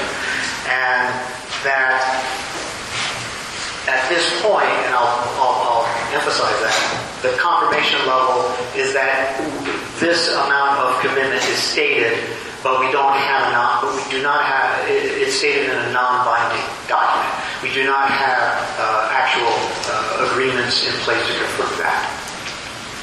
And in particular, this is one area where there could be, since this is clearly generated from the arena, it'd be in the interest, I believe, to strongly confirm this and to show that, yes, this money's coming in. If you look at what's in the lease, this is actually in the ground lease that's part of the 1,000 plus page ordinance. John, let me go back to that point about the sponsorship. Yes. Now, the response we got last night indicated from the city, from our course of our inquiries from our last meeting, indicated that the sponsorships will be made public once the agreement is solidified. It is signed and consummated. Yes, you are 2 slides ahead of me. Okay. But yes. So we can't, there's no transparency. It hinges on if we have an agreement, then we'll know about the sponsorship. Yes, and I'll put that up so that people can see what we saw. Okay. I also think that is one of the things that happens as a condition preceding the closing. That's when that moment when we say, the city said, did they do everything they were supposed to do before the bonds were issued? So there will be, I think one of the things to look at is that moment would be able to, before they pull the trigger. No, the response last night doesn't even give me that. It is after. It comes after. It doesn't come. It's not prior to. I understand, but I read the documents somewhat differently. We can read them differently, but the document states clearly what it means. Yes, we'll look at the actual language, and in some ways you're both right. It is after City Council decides. They would, but it would be before the actual closing date. Later on, that would be the official financial closing date. The point that I wanted to make is this is what's actually in the lease involving sponsorship. There are no dollar amounts or commitments that I can see as far as an amount. And when you look at where those would be, the developer agreement defers to the financing documents, which we do not have, and which apparently have not been completed yet. So at this point, there is no dollar amount that is contractual that I can see that would need to be met at a closing. And so this is what's in the lease itself. It says that, as I just said, that the financing documents would have the particular details and contractual commitments. It says that the tenant, in this case, NH District Corps, would be the one to sell the naming rights and could sell them to anyone that it wanted, and that the revenues from both the naming rights sponsorship and other sponsorships would be used for bond payment, at least to a certain extent. And that's important to point out as well, that this is important. This is an important revenue stream for the bonds, especially initially. This is what we got last night. And these responses, for those of you that are interested, there's a link right now, because I put it up before I came here, to the city responses to our questions on our website, navyhillcommission.org. And so if you want to get not only this language, but all of the answers to our questions, you can download them as we speak, as I speak. What we got last night was that, and I've highlighted here, and I've just put this is part of that the naming rights and other marketing aspects will remain confidential until council approval. So we don't have confirmation at this moment, and we don't know who has those rights, although it appears that they have been sold, because what I highlighted below is that the marketing partners have already committed, and that there are certain agreements in place. We have written assurance of these amounts, but we don't have the supporting documentation to confirm it. In addition, and this is related to the arena, but I just wanted to point it out as part of the due diligence review that I did, just to make you aware of it. There is a development management fee involved with the project. As I highlighted here, developer will be entitled to a development management fee equal to 2% of the cost of the arena. As I read that, again, I'll leave it to the lawyers to correct me as far as the actual language. It's not unusual for a developer to have a developer fee, but this is what's being set up in this case. In addition, as is in the developer agreement in that ordinance, it says that the developer is also entitled to receive an amount equal to $2 million initially in order to retroactively compensate them for the work they've done to the project up until the financial close. Did you want to? I'm going now into a different part. If you want to the developer part, so do you want me to keep going? Why don't we suspend here for 10 minutes and we'll come back. All right, John, let's go on. And Dr. Lucas, you want to spend just a couple minutes? And I know you've got to duck out for things. John, you have how much more? I'm heading towards the end. 15, 20 minutes heading? If I don't get, Well, it depends on what they have. Okay, so maybe that's our, if you want to do that as just our agreement right now, just let me go ahead and finish uninterrupted, and that way, after I'm done. The spirit of inquiry. So, I offer that. okay, then let's go.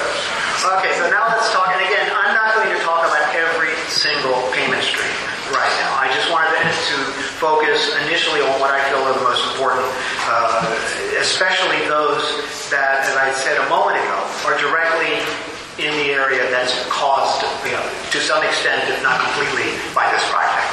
And the first area was the arena revenues.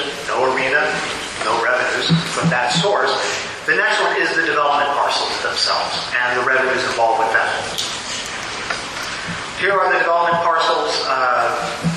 This is from the ordinance, the diagram from that ordinance. The first sequence of development is what's being called the CAFE plus D sequence, and that involves parcel C, A, F, and E plus D. And the reason it's plus D is that D, which is this parcel right here, is apparently a VCU-related project that would be independently funded. It is not part of the developer financial commitments because it has its own funding. But that's tax exempt. I'm sorry? My understanding is that this parcel would be taxable because it's included as part of the Moody analysis tax revenues. This is what's in the ordinance as far as the contractual development agreement for this first sequence, the CAFE plus D parcels. And that is that they are contractually required to provide equity contribution agreements for $150 million and term sheets for debt financing for $290 million. And that's to cover this first sequence. And as I said, that parcel D is separately funded. That's why it's not mentioned in the blocks noted in those sentences. This is the master plan for the development parcels. Again, this is using the numbers that's in the ordinance in that appendix called master plan. What I wanted to point out here was that office research, especially during the first sequence of development, is a very large part of this project. Over 900,000 square feet of office research space is being developed in the first sequence, which actually is, as you can see, it's kind of hard with the numbers, but once you get the slides, you can see clearly, that's the largest category of development for the first sequence. And after the first sequence, the emphasis shifts more towards multifamily residential. Therefore, it's important, I think, at this point to bring in the aspect of causation versus correlation. If you look it up in science, you have situations where two things happen in tandem, and the question is one thing causing the second, or are they simply happening in correlation? And to a certain extent, there is this aspect here. The development parcels that I've talked about have not yet been declared surplus by the City of Richmond. The process is moving along to do that. Therefore, private development was not possible on these particular parcels, and these parcels have not been, in the past, actively marketed by the city. So we don't know alternative possibilities for those parcels. Much of the plan development, especially during the first sequence, involves the uses I just pointed out. Uses such as office research that are not typically associated with arenas, and brings to mind the question, would you really need an arena to have this office research aspect? There are two parcels in particular, the parcel B that I talked about. Parcel A3 is another build-to-suit parcel as well that involves office research. So there is the question of whether or not the new arena, as I just said, I'm getting ahead of myself, is directly needed to cause the development of these parcels. And that's an important question, because if there is no causal link, and as of now I'm not aware of confirmation that there is such a link. I haven't seen any document that says we will not pursue development of this particular parcel unless there is a new arena. So at this point, that is implied. And so if there is not a causal link, development of one or more of these parcels could independently occur in correlation with further consideration of a new arena. And I think that's at least important to bring out at this point as a topic and potential option to talk about. Here's an example of something being developed right now without this plan. This is, and it just came out in Richmond BizSense not too long ago. It's a 100,000 square foot office research complex. It is almost across the street from the existing Coliseum. It's actually it's on the corner across Lee Street from the Coliseum. It's able to be developed with the Coliseum even as it is now. And so again, this sort of reinforces this idea of, is there the potential for correlation of development of individual parcels without the entire plan. Then there's also the aspects of revenues coming from both the meals taxes and the lodging taxes in particular. There are other tax sources, but I'm just going to key in on the meals and lodging because it is significant, 16% of the total expected revenue stream using the regular payment schedule I had talked about before. These taxes, it's important to know because at times I've seen some misunderstanding. This tax application is only for those taxes, the meals taxes and lodging taxes on the development parcel. Not for the entire increment financing area, only the development parcels. However, even within that... John, excuse me, one question. Isn't that also true for the sales taxes? Yes. Those are actually the development parcels themselves, and so those are predominantly hotel. It's an additional tax for on hotels and meals tax and retail that would encompass that. Yes, I mean all of the tax revenue, all of the sales tax, the DPOL taxes, all of that is only involving the development parcels, not the existing properties.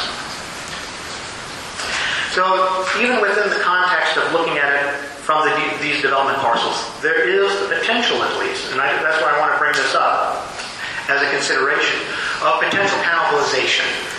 What I mean by that is that a significant amount of the planned future tax revenues for the bond payment is from lodging taxes generated by the new convention hotel or from part of the meals tax charged by new restaurants on the development parcels. For example, and this is at first glance, but I wanted to bring this up to show you more of the magnitude involved. For example, planned lodging tax revenue would be $2.5 million for 2022 based on the MUNICAP numbers. From what I see, that would be 28% of all the occupancy tax revenue collected by the City of Richmond in fiscal year 2019, based on the numbers that came from the Convention Authority. That's a sizable number of all of the lodging taxes. With the meals tax revenues expected from the development parcels would be $3.1 million in 2022, again, according to MUNICAP. That would be, from my calculation, 8% of all of the prepared food tax revenues for the City of Richmond in FY 2018 based on the CAFR for that year. Again, a significant number considering the number of parcels that we're talking about generating that level of meals tax revenues in relation to the entire city. If these sales, both meals, lodging, if these sales take away from existing and new businesses in the city outside of these development parcels, then the development parcels would be, to a certain extent, cannibalizing tax revenues that would normally have gone to the future general fund. And that's why I put here in this diagram question marks for the source here with the Navy Hill Fund. At this point, I just don't know. How much of those revenues should be here, clearly generated by the Navy Hill Fund? No arena, no tax revenues from this to this level. Or should at least some of those revenues from meals tax lodging in particular be part of this overlap area? That if it's not, that it's taking away sales from existing hotels and restaurants from elsewhere in the city. Remember, anywhere else in the city, if it's taking sales away, then that would have been money going to the future general fund. And therefore, even though for the Navy Hill Fund, that's fine. For the future general fund, it's now part of the overlap area. It's money that would have gone to our general fund. I assume that it's equally possible that the opposite is true, which is that it's additive. So, for example, a new restaurant in Scott's Addition generates restaurant traffic into Scott's Addition, so a new restaurant generates new restaurants rather than cannibalizes old restaurants. Yes. That is to say, you have new visitors, you have new hotel rooms, you have new jobs, and so rather than cannibalizing, it says, it always amazes me, but you build a new apartment building in I'm just using Scott's Addition, that attracts more apartment buildings. So I understand the cannibalization issue, but it seems to me, for the moment at least equally possible that the exact opposite is true, which is to say it attracts new uses of that type. To a certain level, there would be additive. I mean, for example, with new residents in that area from the new apartments, they would be eating out a certain amount of time. Again, this is the assumption that if this project is not agreed to, that you wouldn't have those apartments in that area of downtown. That's a big assumption to say that for the next few decades that there would not be, through some other developer plan, new apartments in this area, new restaurants in this area. So I think you're absolutely right in that to a certain extent, such as specifically, and that's a good example, Scott's Addition.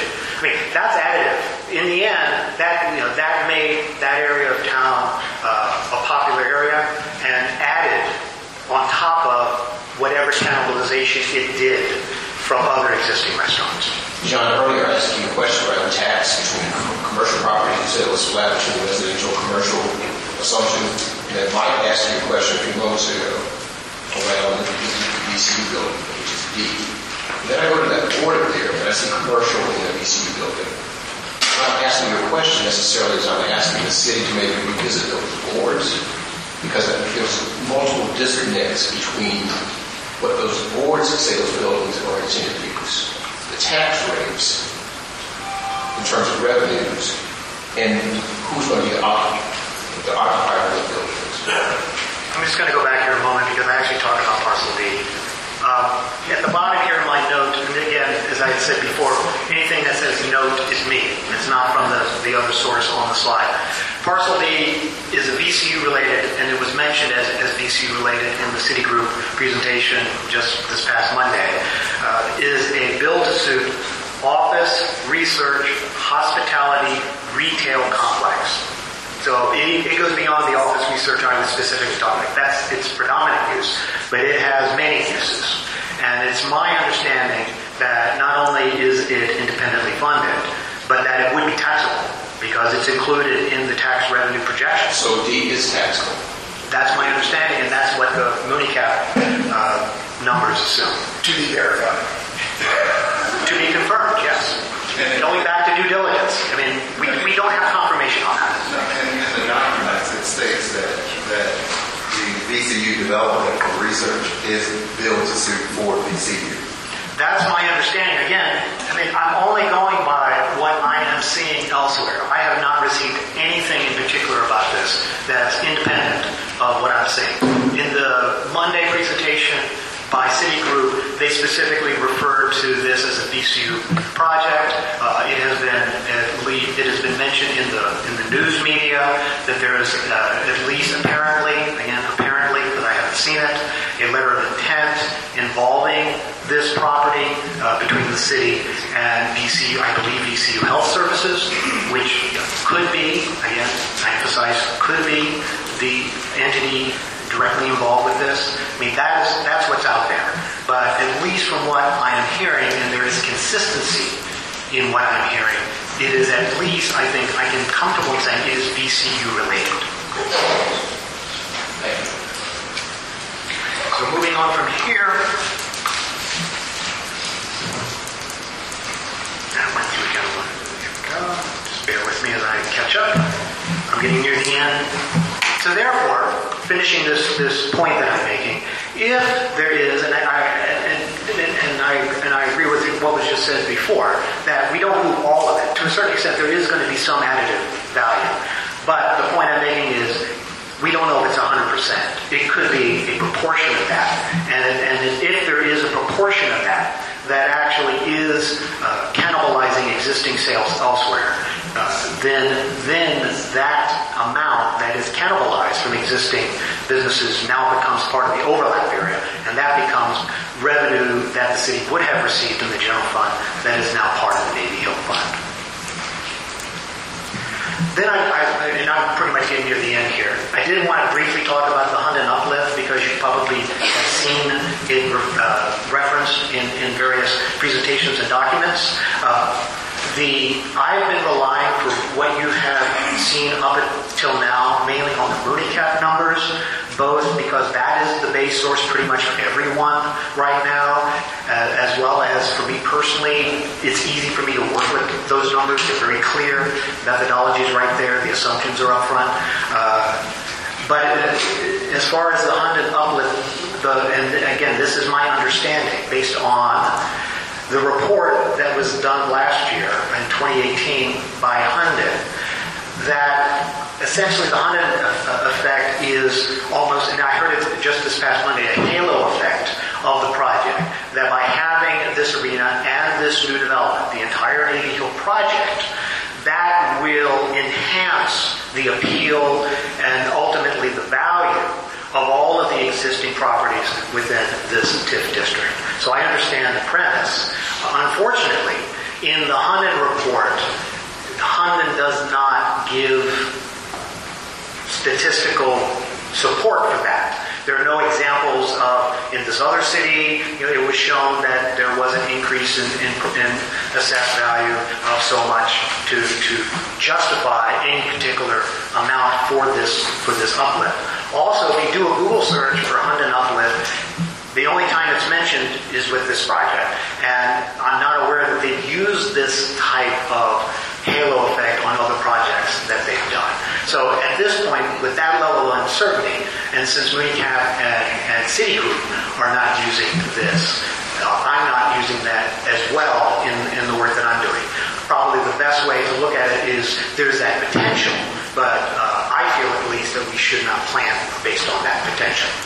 And especially since what has been done as far as quantitative research, and this is an example, and I'm using it because this example, rather than looking at a single comparable situation looked at the experience of assessed values around 15 major arenas. And you really can't read it from the audience here, but essentially it says there's a major, that if there is a positive effect, that effect happens many years after the arena is built, and therefore it puts into question whether or not the arena actually caused that, or whether or not there were other factors involved, since it is such a long period of time, and therefore the estimates involving that kind of effect could be overstated. And so, finally, and I'm here at the end now, key takeaways from what I talked about, what I've just talked about.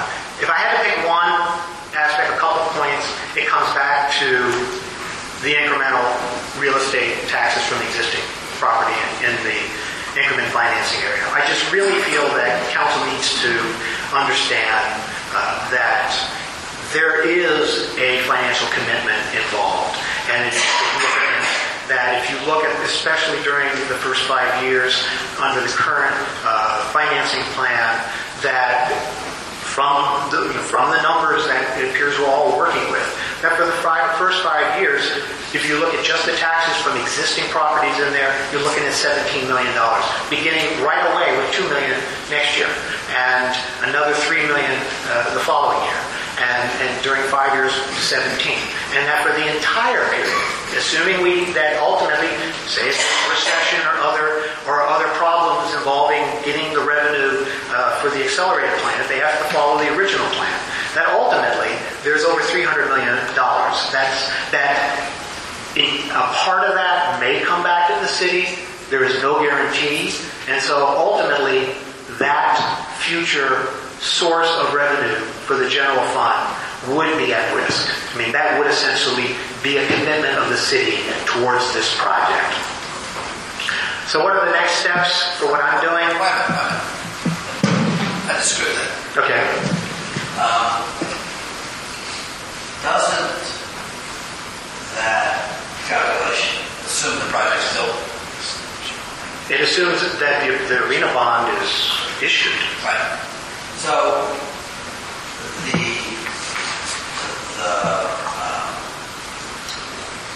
so none of that money would be available, or almost.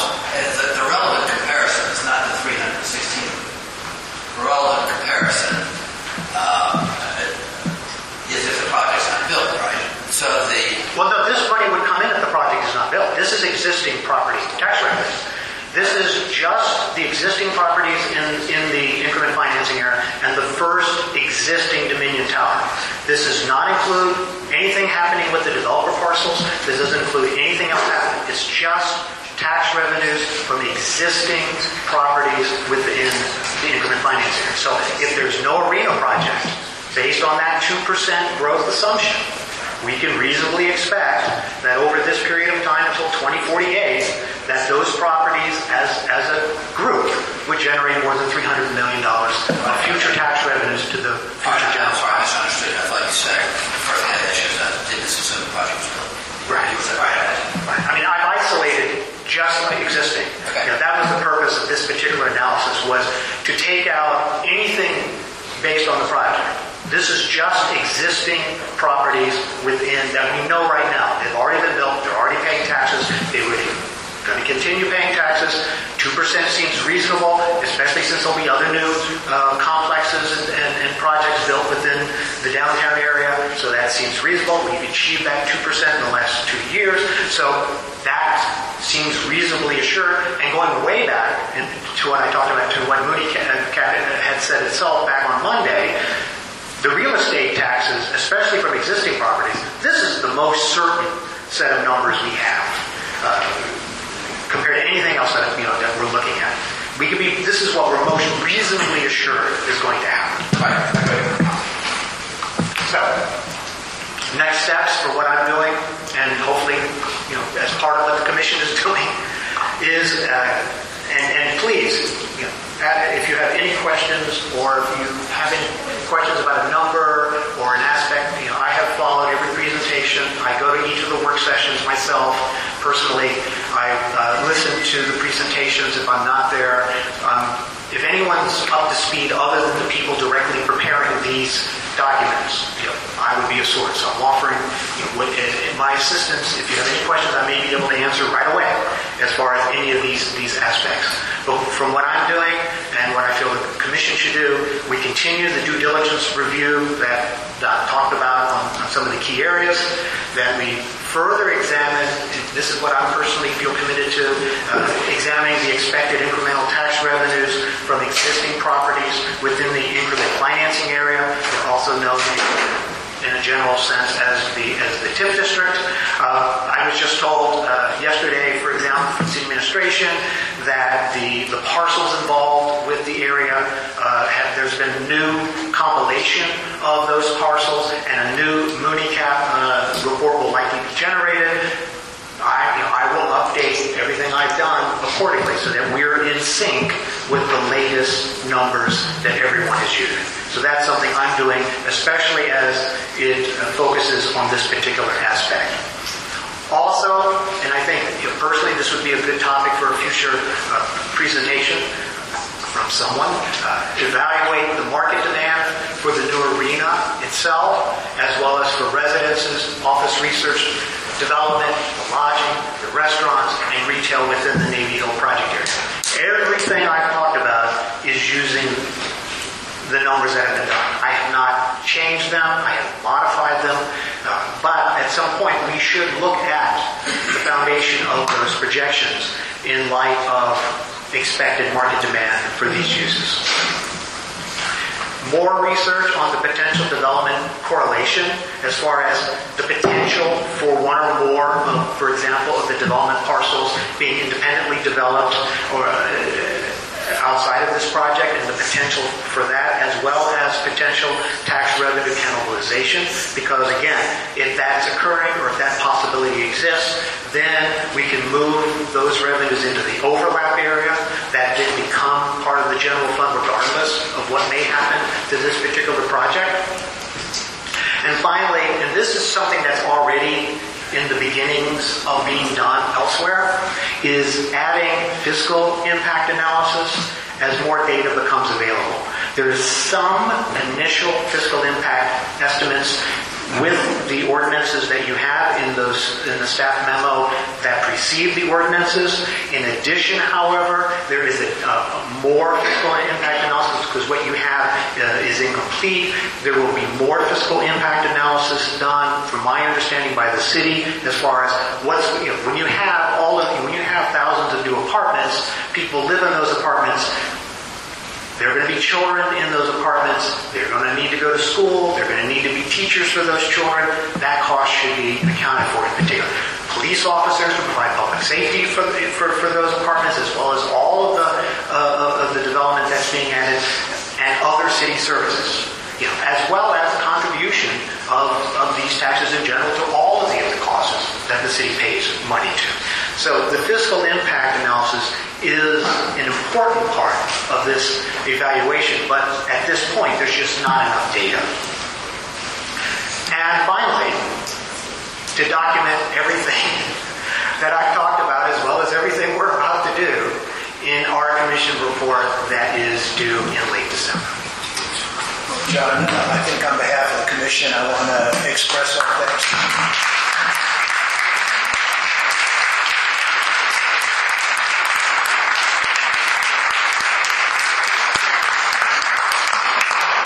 Extraordinary amount of work. I want to remind everybody he set up our website, he's created a FOIA process for us, and so as a volunteer and on behalf of the city, I want to say thank you for your contributions here, and we're going to get more out of you. And you're welcome. And as I had said to the council when I did the update for our commission a little while ago, I said that all of us, not just me, but all of us, we're doing this as our civic duty.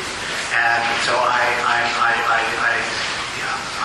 am doing that as part of that effort. I feel that responsible, because of the knowledge I have and experience, I feel that this is something I should be doing.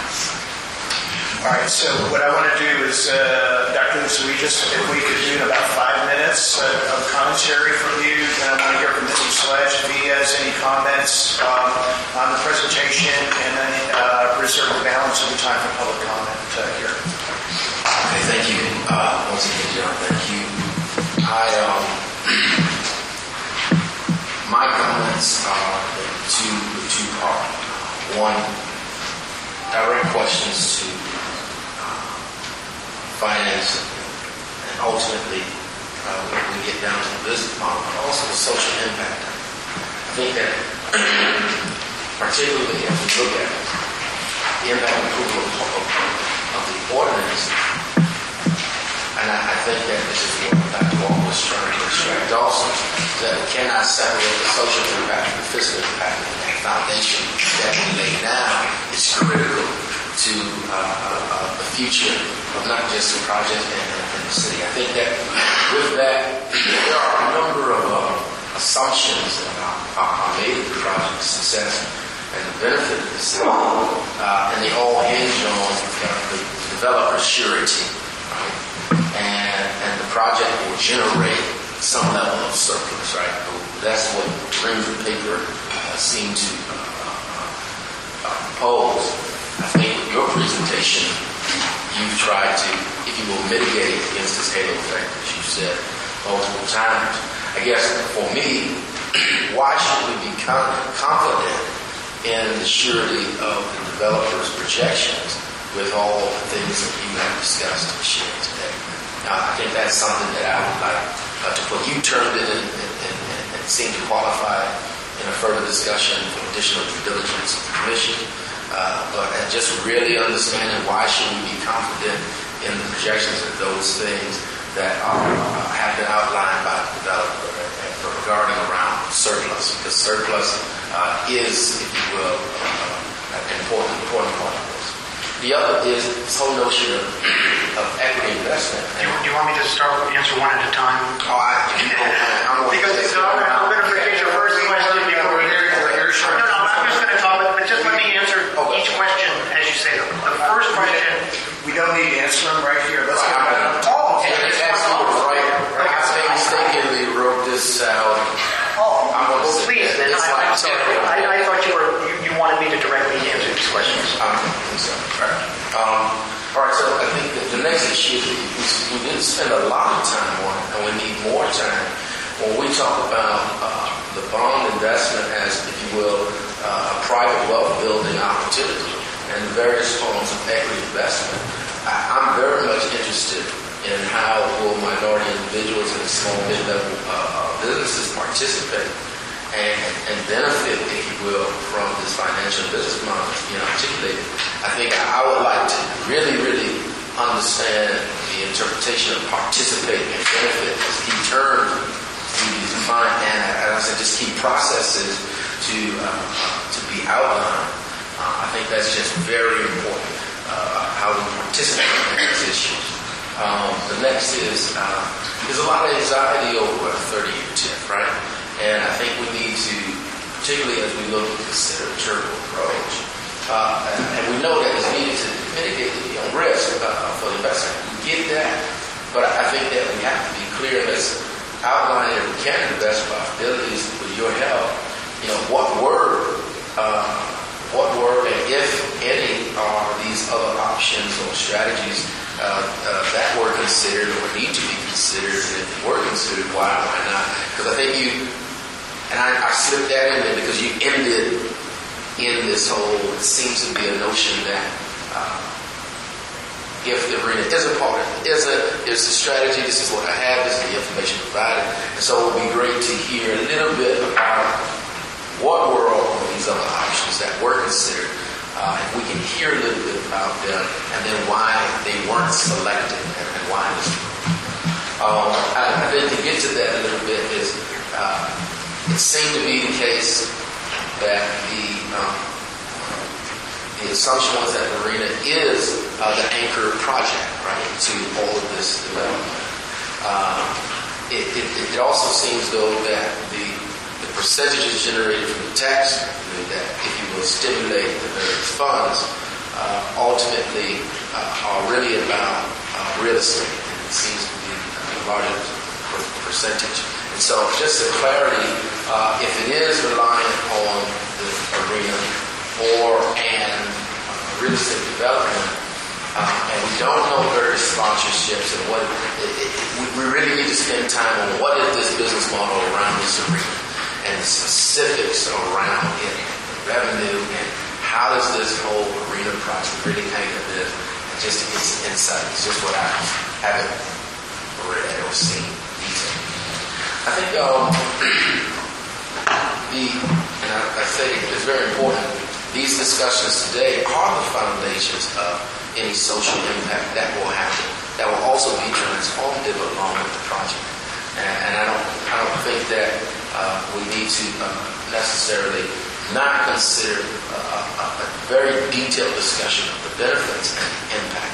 So here are some, if you will, just things that I have read, heard, and discussed. I think we need to put on the table just to get clear answers, right? Clear answers about this.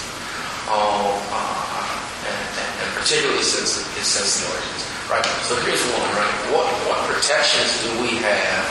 And just listening again to your conversation today, what protections do we have that the community benefits that are detailed happen and are sustainable?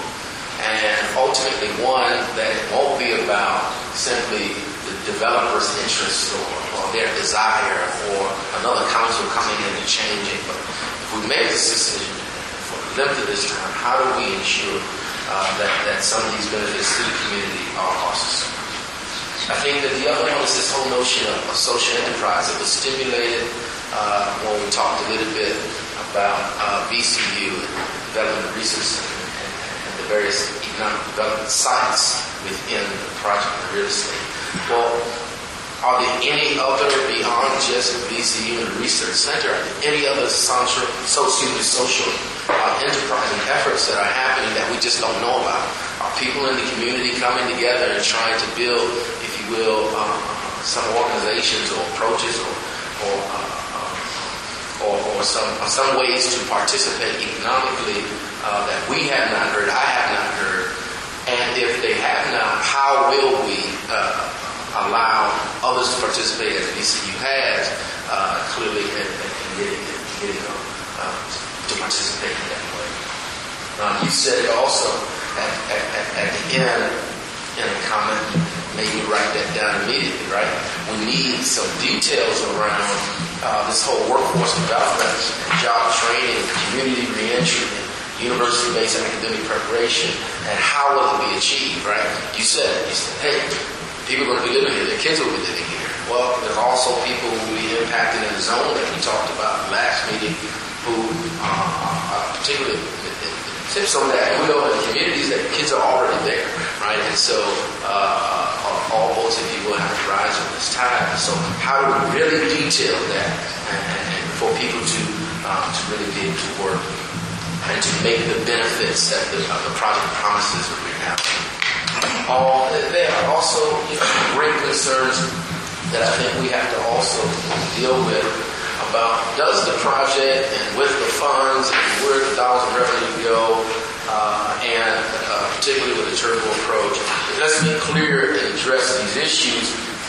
Does this project divert any funding from public school systems or anything like that? Let's just answer that and put that on the table, very, very clear about it.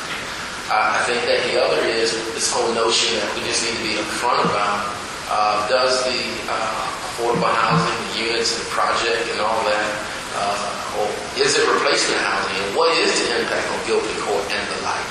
And let's just address that issue so we can hear some response and be clear.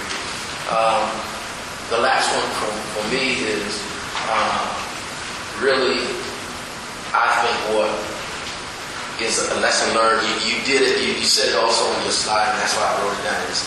When you did a brief comparison to 25 other cities in which there were projects of the sort that ARENA was at the center of economic development, and I just want to how will this project impact primarily minority small business community,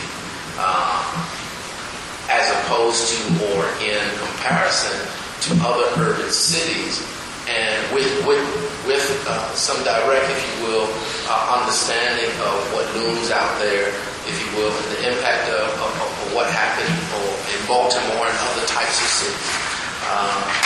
It's like on one side, it seems that we say that the city cannot import a major team, but yet the activity of the arena is essential to the revenue at the 13% that you also said. And so how do we really see all of this work together in light of all the research and everybody's done? So that is it. I might think about some other things while I'm cheering for a team and meeting our meetings. All of you are invited, by the way. But thank you for letting me. Thank you, Dr. Lucas, and we understand you've got some other obligations here. Thank you. So I would right now like to, we don't need to respond because there's a lot there, both quantitative, qualitative, and frankly more questions out there. So I do want to give Mr. Sledge and his team an opportunity to make any commentary today on what they've heard. John, did you have anything you want to add? I thank you again. Thank you so much, Mr. Sledge.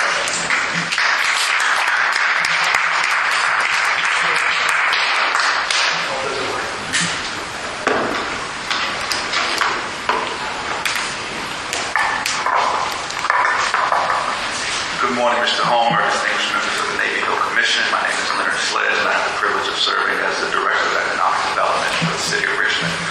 We're appreciative of your time and your commitment in this process. Thank you, Ms. Gerner, for preparing the presentation and doing your analysis.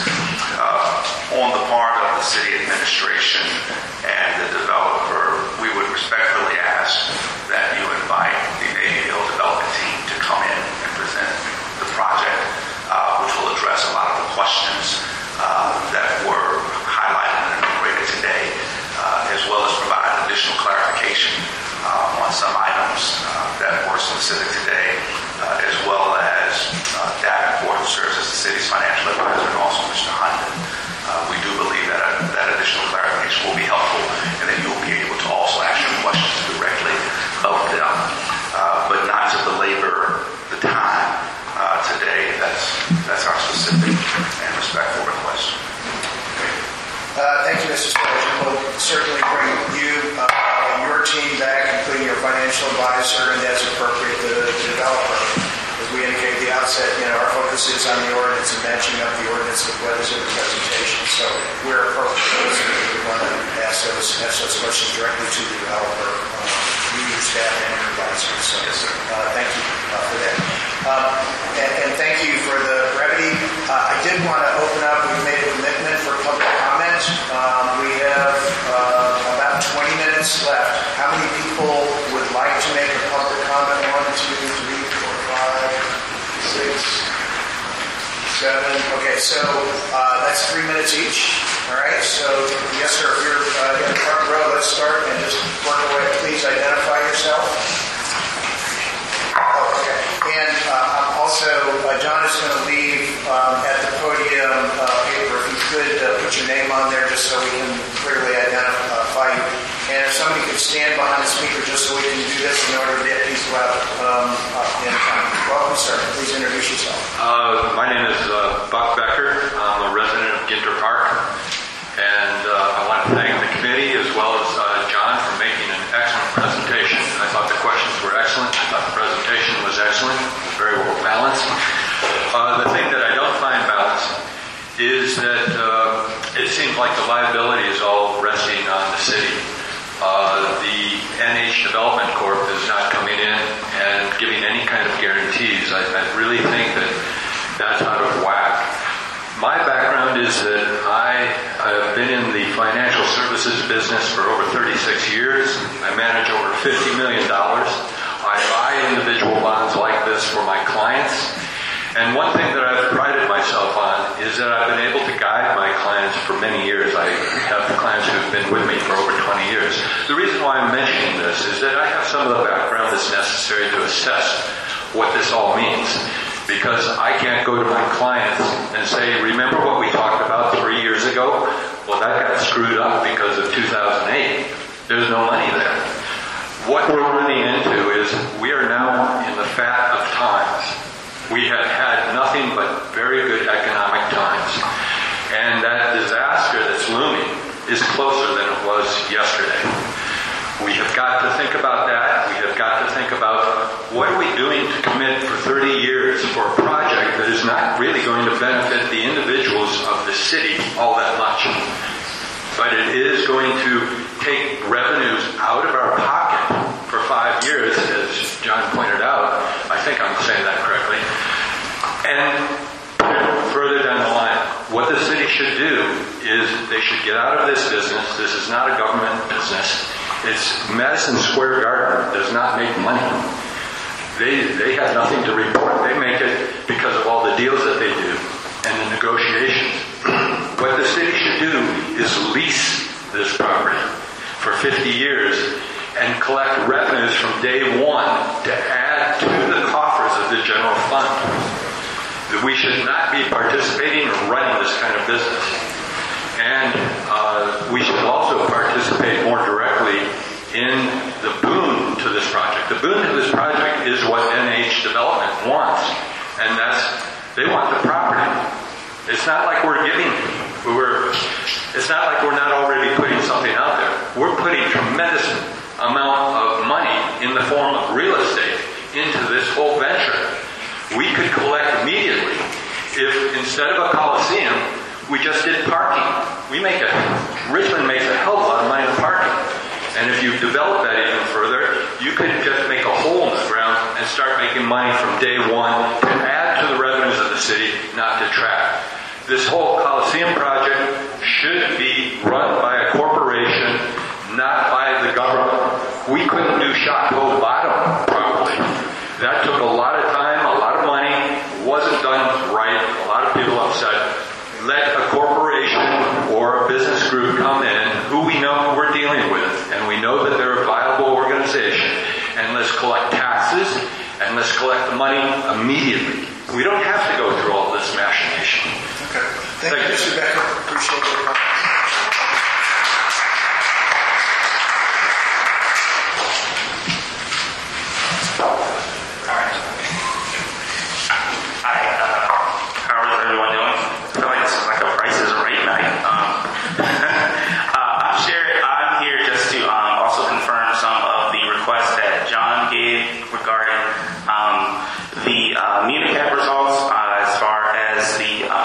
Fiscal impact analysis, I would like to, as you know me, I always have handouts. I'm going to be passing out, thank you. They're paper clips, so one for each person. I ventured to Baltimore earlier this month, I believe, and they shared with me actually a lawsuit from the Maryland ACLU raising concerns around the lack of due diligence in the MUNICAP numbers that we're giving for them. They stated that the benefits and revenues to the city and residents were speculative and overstated, while the financial costs have been understated and the risks largely unacknowledged. The independent firm Tischler Weiss, so I'm attaching the ACLU lawsuit that on July 27, 2016, given to the Baltimore City Council, and attaching the independent report that they gave as well, so that you can read as well. Tischler Weiss, which is the independent firm that the ACLU hired, noted that the lack of a market analysis in the TIP application is unusual and describes it as troubling. Also, lack of a sensitivity analysis to stress key assumptions and projections under varying scenarios and market conditions based only on a single set of optimistic assumptions about market conditions and key variables. I just would like to confirm with what John was saying. Some of the things that he brought up were also brought up in Maryland concerning the quality and methodologies that MUNICAP used in their assessments, and I would not encourage us to rely solely on those numbers as well. I also would like to confirm money that comes from out of the general fund typically has to, there's a great study called Tale of Two Cities by Mike Quigley, now Congressman Mike Quigley, that talks about typically anything gets taken out of the general fund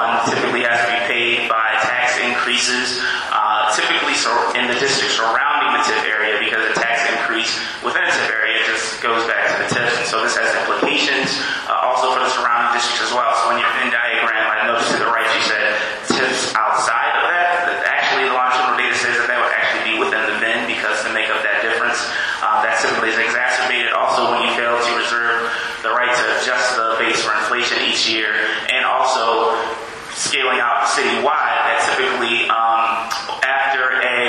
typically within 6 years, other TIF districts when they're on the surrounding area appear as well. So then it's a compounded effect as well because those then typically are taken out of the general fund and also be tax-based statewide when you're talking about balancing the budget as well. So just encouraging that, and I'll attach that study as well as far as the full ACLU report and this as well in my public comment email. Okay. Thank you. Thank you, Mr. Chipman. Why don't you pass the microphone back to so we can keep moving. Okay. You're going to have to hold on to that. It will fall. I just have a comment, and I will be very brief. My name is Michelle, and I'm a resident of Richmond. When I look at the downtown area, I do see a little bit of progress. You know, it looks better than it used to look. And I would like to see basically the city continue to, continue to develop. We do need something. We do need some more attractive looking things. So hopefully this project would help the development of Richmond and that it would bring affordable housing and more revenue for the schools and for the city. And I just wanted to say that I am all for the development of the city. Thank you. Thank you very much. Hello. Hi. Thank you. Hi, my name is Jessica. I'm an elementary school teacher in Richmond Public Schools, and I'm also a 4th District resident. Sitting through this meeting, which I was here since 9, has me at the very least very worried and concerned that the people with money and power in Richmond don't care about Richmond Public Schools and its students, its teachers, custodians, bus drivers, secretaries, and the many other people who sacrifice so much for our kids. This funding model is basically saying that our kids are not going to see any kind of money unless the people with the money and power are served first, and then if there are any leftovers. These developers barely pay any taxes, and they're going to see so much profit while it looks like Richmond Public Schools teachers like me are going to have to wait, and other students are going to have to wait until 2040 to see any kind of funding for our public school system. Teacher retention and morale is incredibly low right now in RPS for a variety of reasons, which all somehow link to funding. Just a few weeks ago, bus drivers were at the school board meeting because they walked out because they weren't getting paid. So my question to the committee is, how can we justify this kind of funding method and investment when our schools are starving for funding and we won't see any revenue from this project for at least 5 years? I really hope that I can get some kind of answer somehow in the future, please. Thank you. Thank you, Jessica. Thank you. There's another piece of paper. You guys will take care of this.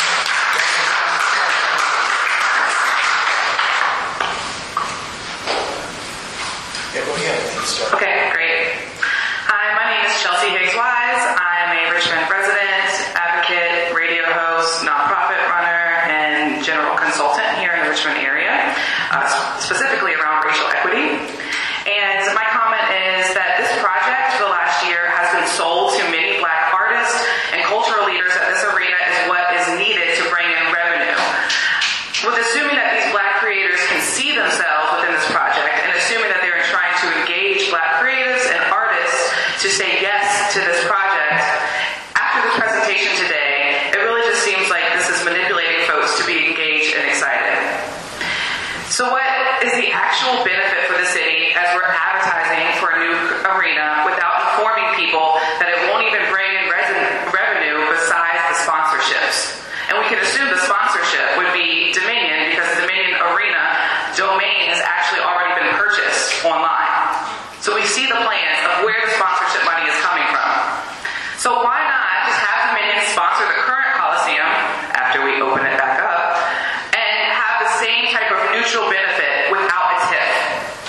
But again, without the TIF, how would we be taking out loans to build out 2 new Dominion towers? That's my comment.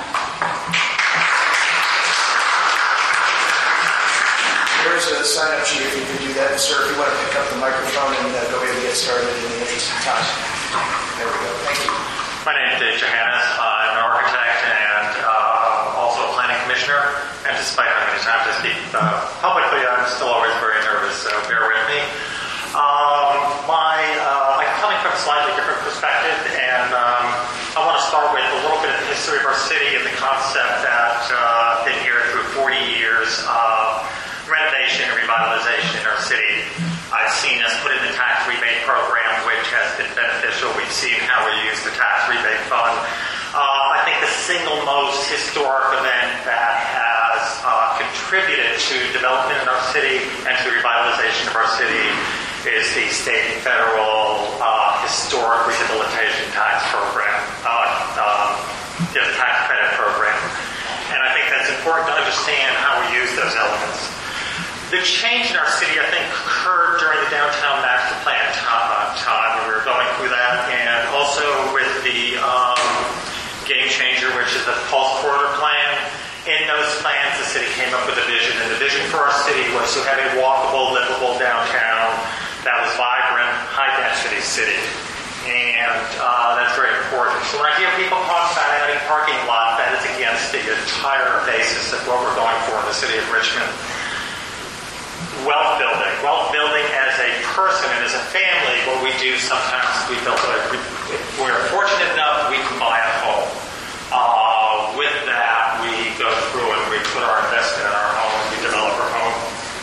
In terms of cities, wealth building is when we take a look at parking lots, when we take a look at low-level development. Every time we have a parking lot in the city that could be 12 stories, think of the level of income that we're losing in our investment of our city. What we need to do in wealth building is we need to build up our downtown area, but that is our area with the highest potential of taller buildings and more valuable buildings. There's a group who does this in Asheville, North Carolina, and that's where I got the concept and thought about that concept. The idea between organic growth and planned growth. The problem with this district is that it was obliterated during the 60s and 70s during urban renewal. We've got to go in there. Let's just go develop it. It isn't so simple. We have a lot of infrastructure that we're taking care of. In order to remove the Coliseum, in order to reopen our streets, which is part of creating that urban grid, part of creating the possibility for a walkable city, we've got to fill in those streets that go down 25 feet on Clay Street, build those up, and then put all the infrastructure there. When we're looking at wrapping housing around the parking garages, those are really not comfortable streets to walk by as people. We're actually building out onto a street that street's going to be removed in one of those locations. Maybe building C, I'm thinking. The idea of infrastructure, the bus transfer center is so important to our city. That is what we're talking about when we're looking at equitability. That is one of those items that I think Dr. Lucas was getting into. That's important. The public housing component is extremely important. Can you please sum up? Pardon? Please sum up. So, in general, I think that one thing that I want you to do is I want you to look at the demographics of the area. I want you to look at the population base immediately around the quarter-mile buffer and the half-mile buffer to take a look at how many people can be involved. And I want you to think about this as creating an investment in our city that will pay for schools, that will pay for public housing. Thank you, sir. I just wanted to quickly add that those of you that speak now, you are free to send a follow-up email that provides more details or recaps what you talked about. As long as you do it in the next few days, it will be attached to the official minutes of this meeting. So don't feel obligated to get everything out early. You have an opportunity to follow up in writing. Okay, my name is John Moser, a resident of the 3rd District.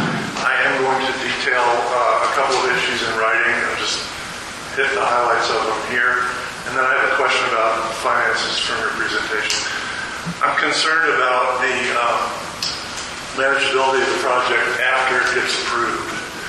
And in particular, I've noted in listening to the recent presentations to City Council that it sounds to me like the City Council has approval of this up to the master plan stage, and then after that, the project will be managed by city staff working with the EDA. I'm concerned about that because there's so much detail that occurs after master planning and design development and construction documents that could change the project. I'm also concerned, as I've mentioned in other comments, about the EDA role in the project and comments that were made 2 presentations ago to City Council where they were talking about how city staff will be used to manage the project on behalf of the EDA. To me, that undermines the arm's length kind of relationship one expects from the EDA and the city.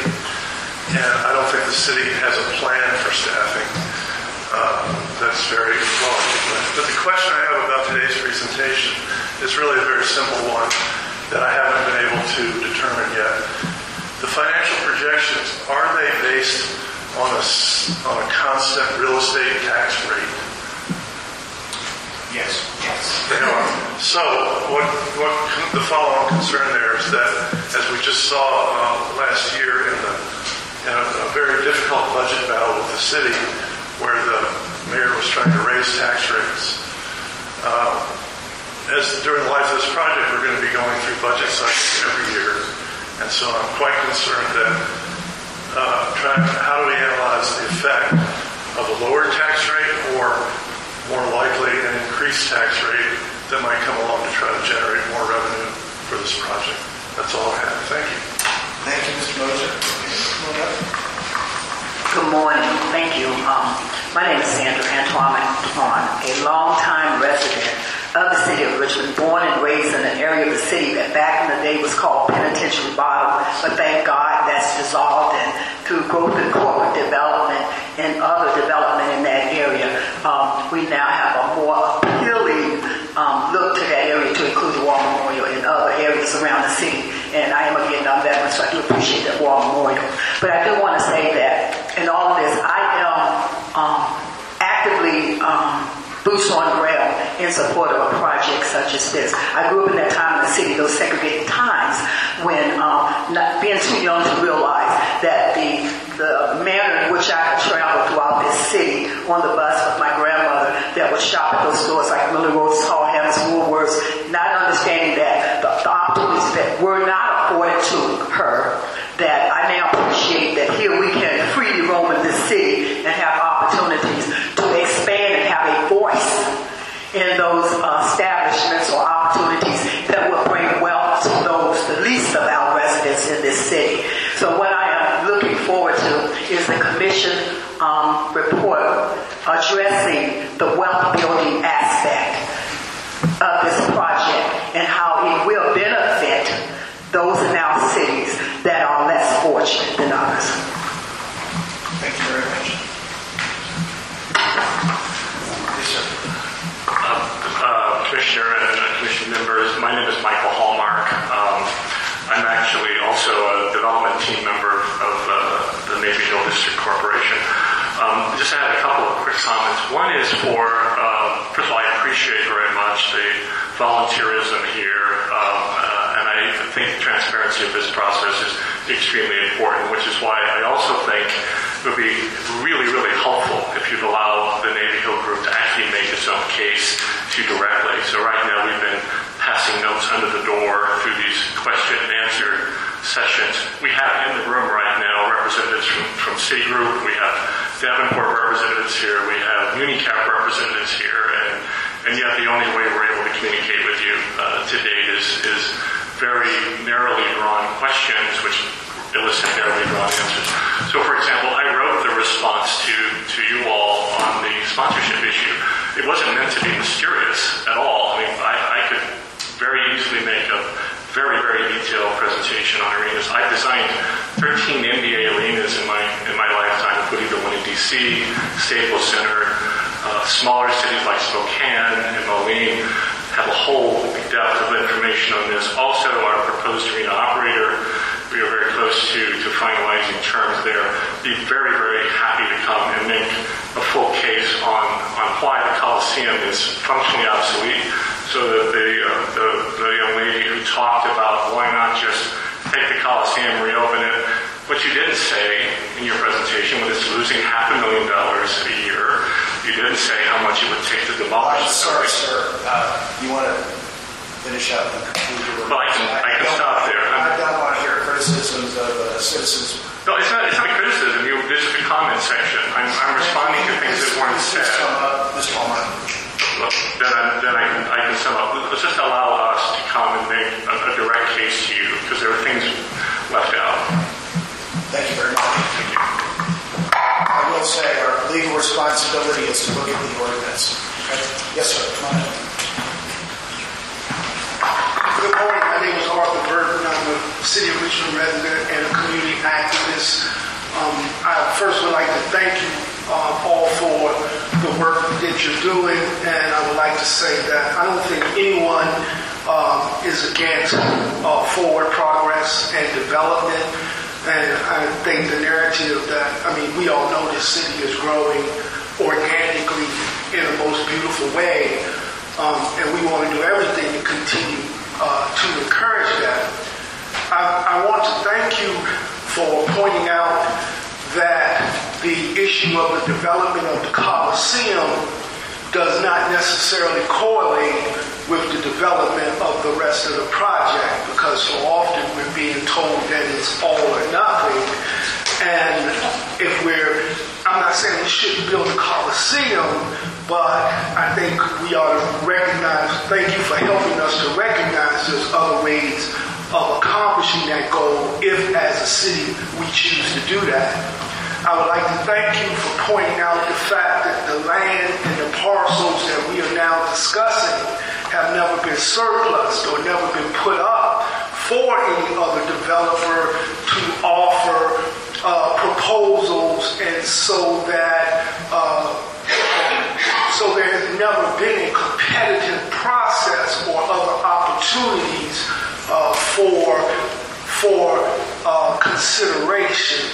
I would also like to thank you for sharing with us that while the city and the mayor is consistently saying that there is no financial commitment on the part of the city of Richmond, I would like to thank you for pointing out that in the first 5 years, based on current revenue projections, that there is a $300 million commitment if we just allow things to go on organically.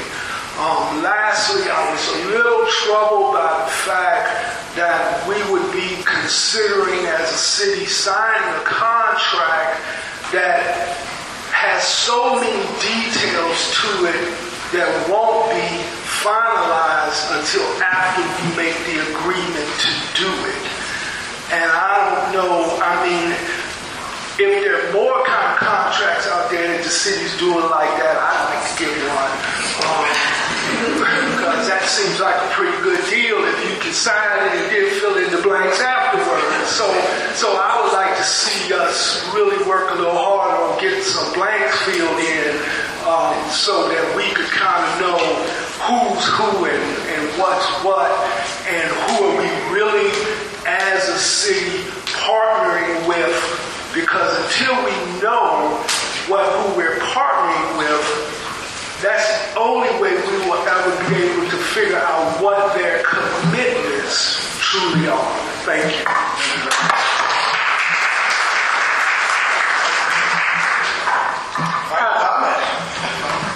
Hi, Jasmine Leeward, Richmond City resident as well. I would just like to put forward if there's space and opportunity at a city council meeting for folks to do a presentation. Richmond for All, which is a group I'm with, would like the opportunity to have that space to do a presentation if such space is possible. Thank you. All right, so we are done.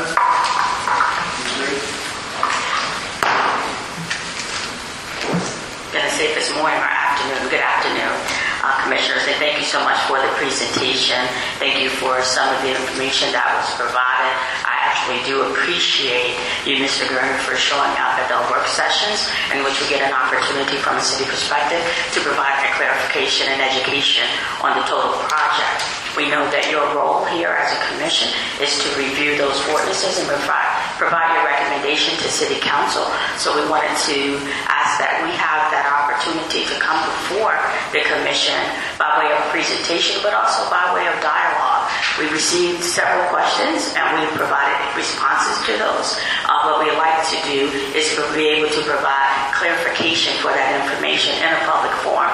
So not only will the commission understand and get to hear the responses, but also the public. And we see that there's a lot of interest in the project, and we're very pleased at that. The second point I'd like to say is that we have our financial advisors here for the city, and we like our financial advisors to have that opportunity to provide that clarification on the financing models. We heard some comments in regards to schools, and it's not Coliseum or an arena versus schools. It's both and. And we realize that there will be revenues coming from the project, not after the 5 years, but in year number 3. And don't want to miss the fact that in the last budget, the city fully funded schools' requests. And City Council actually provided an ordinance that moved forward to say what percentage of the increased revenues that's going to Richmond Public Schools. But bottom line is that we want to be able to provide that clarification, not just to the commission so that they can provide recommendation to City Council on the ordinances, but a full education on the project. So we want to thank you very much. Thank you very much. All right, so we are done with public comment. Let me go around very quickly, and I want to start with, we'll just go around the horn here real quick and start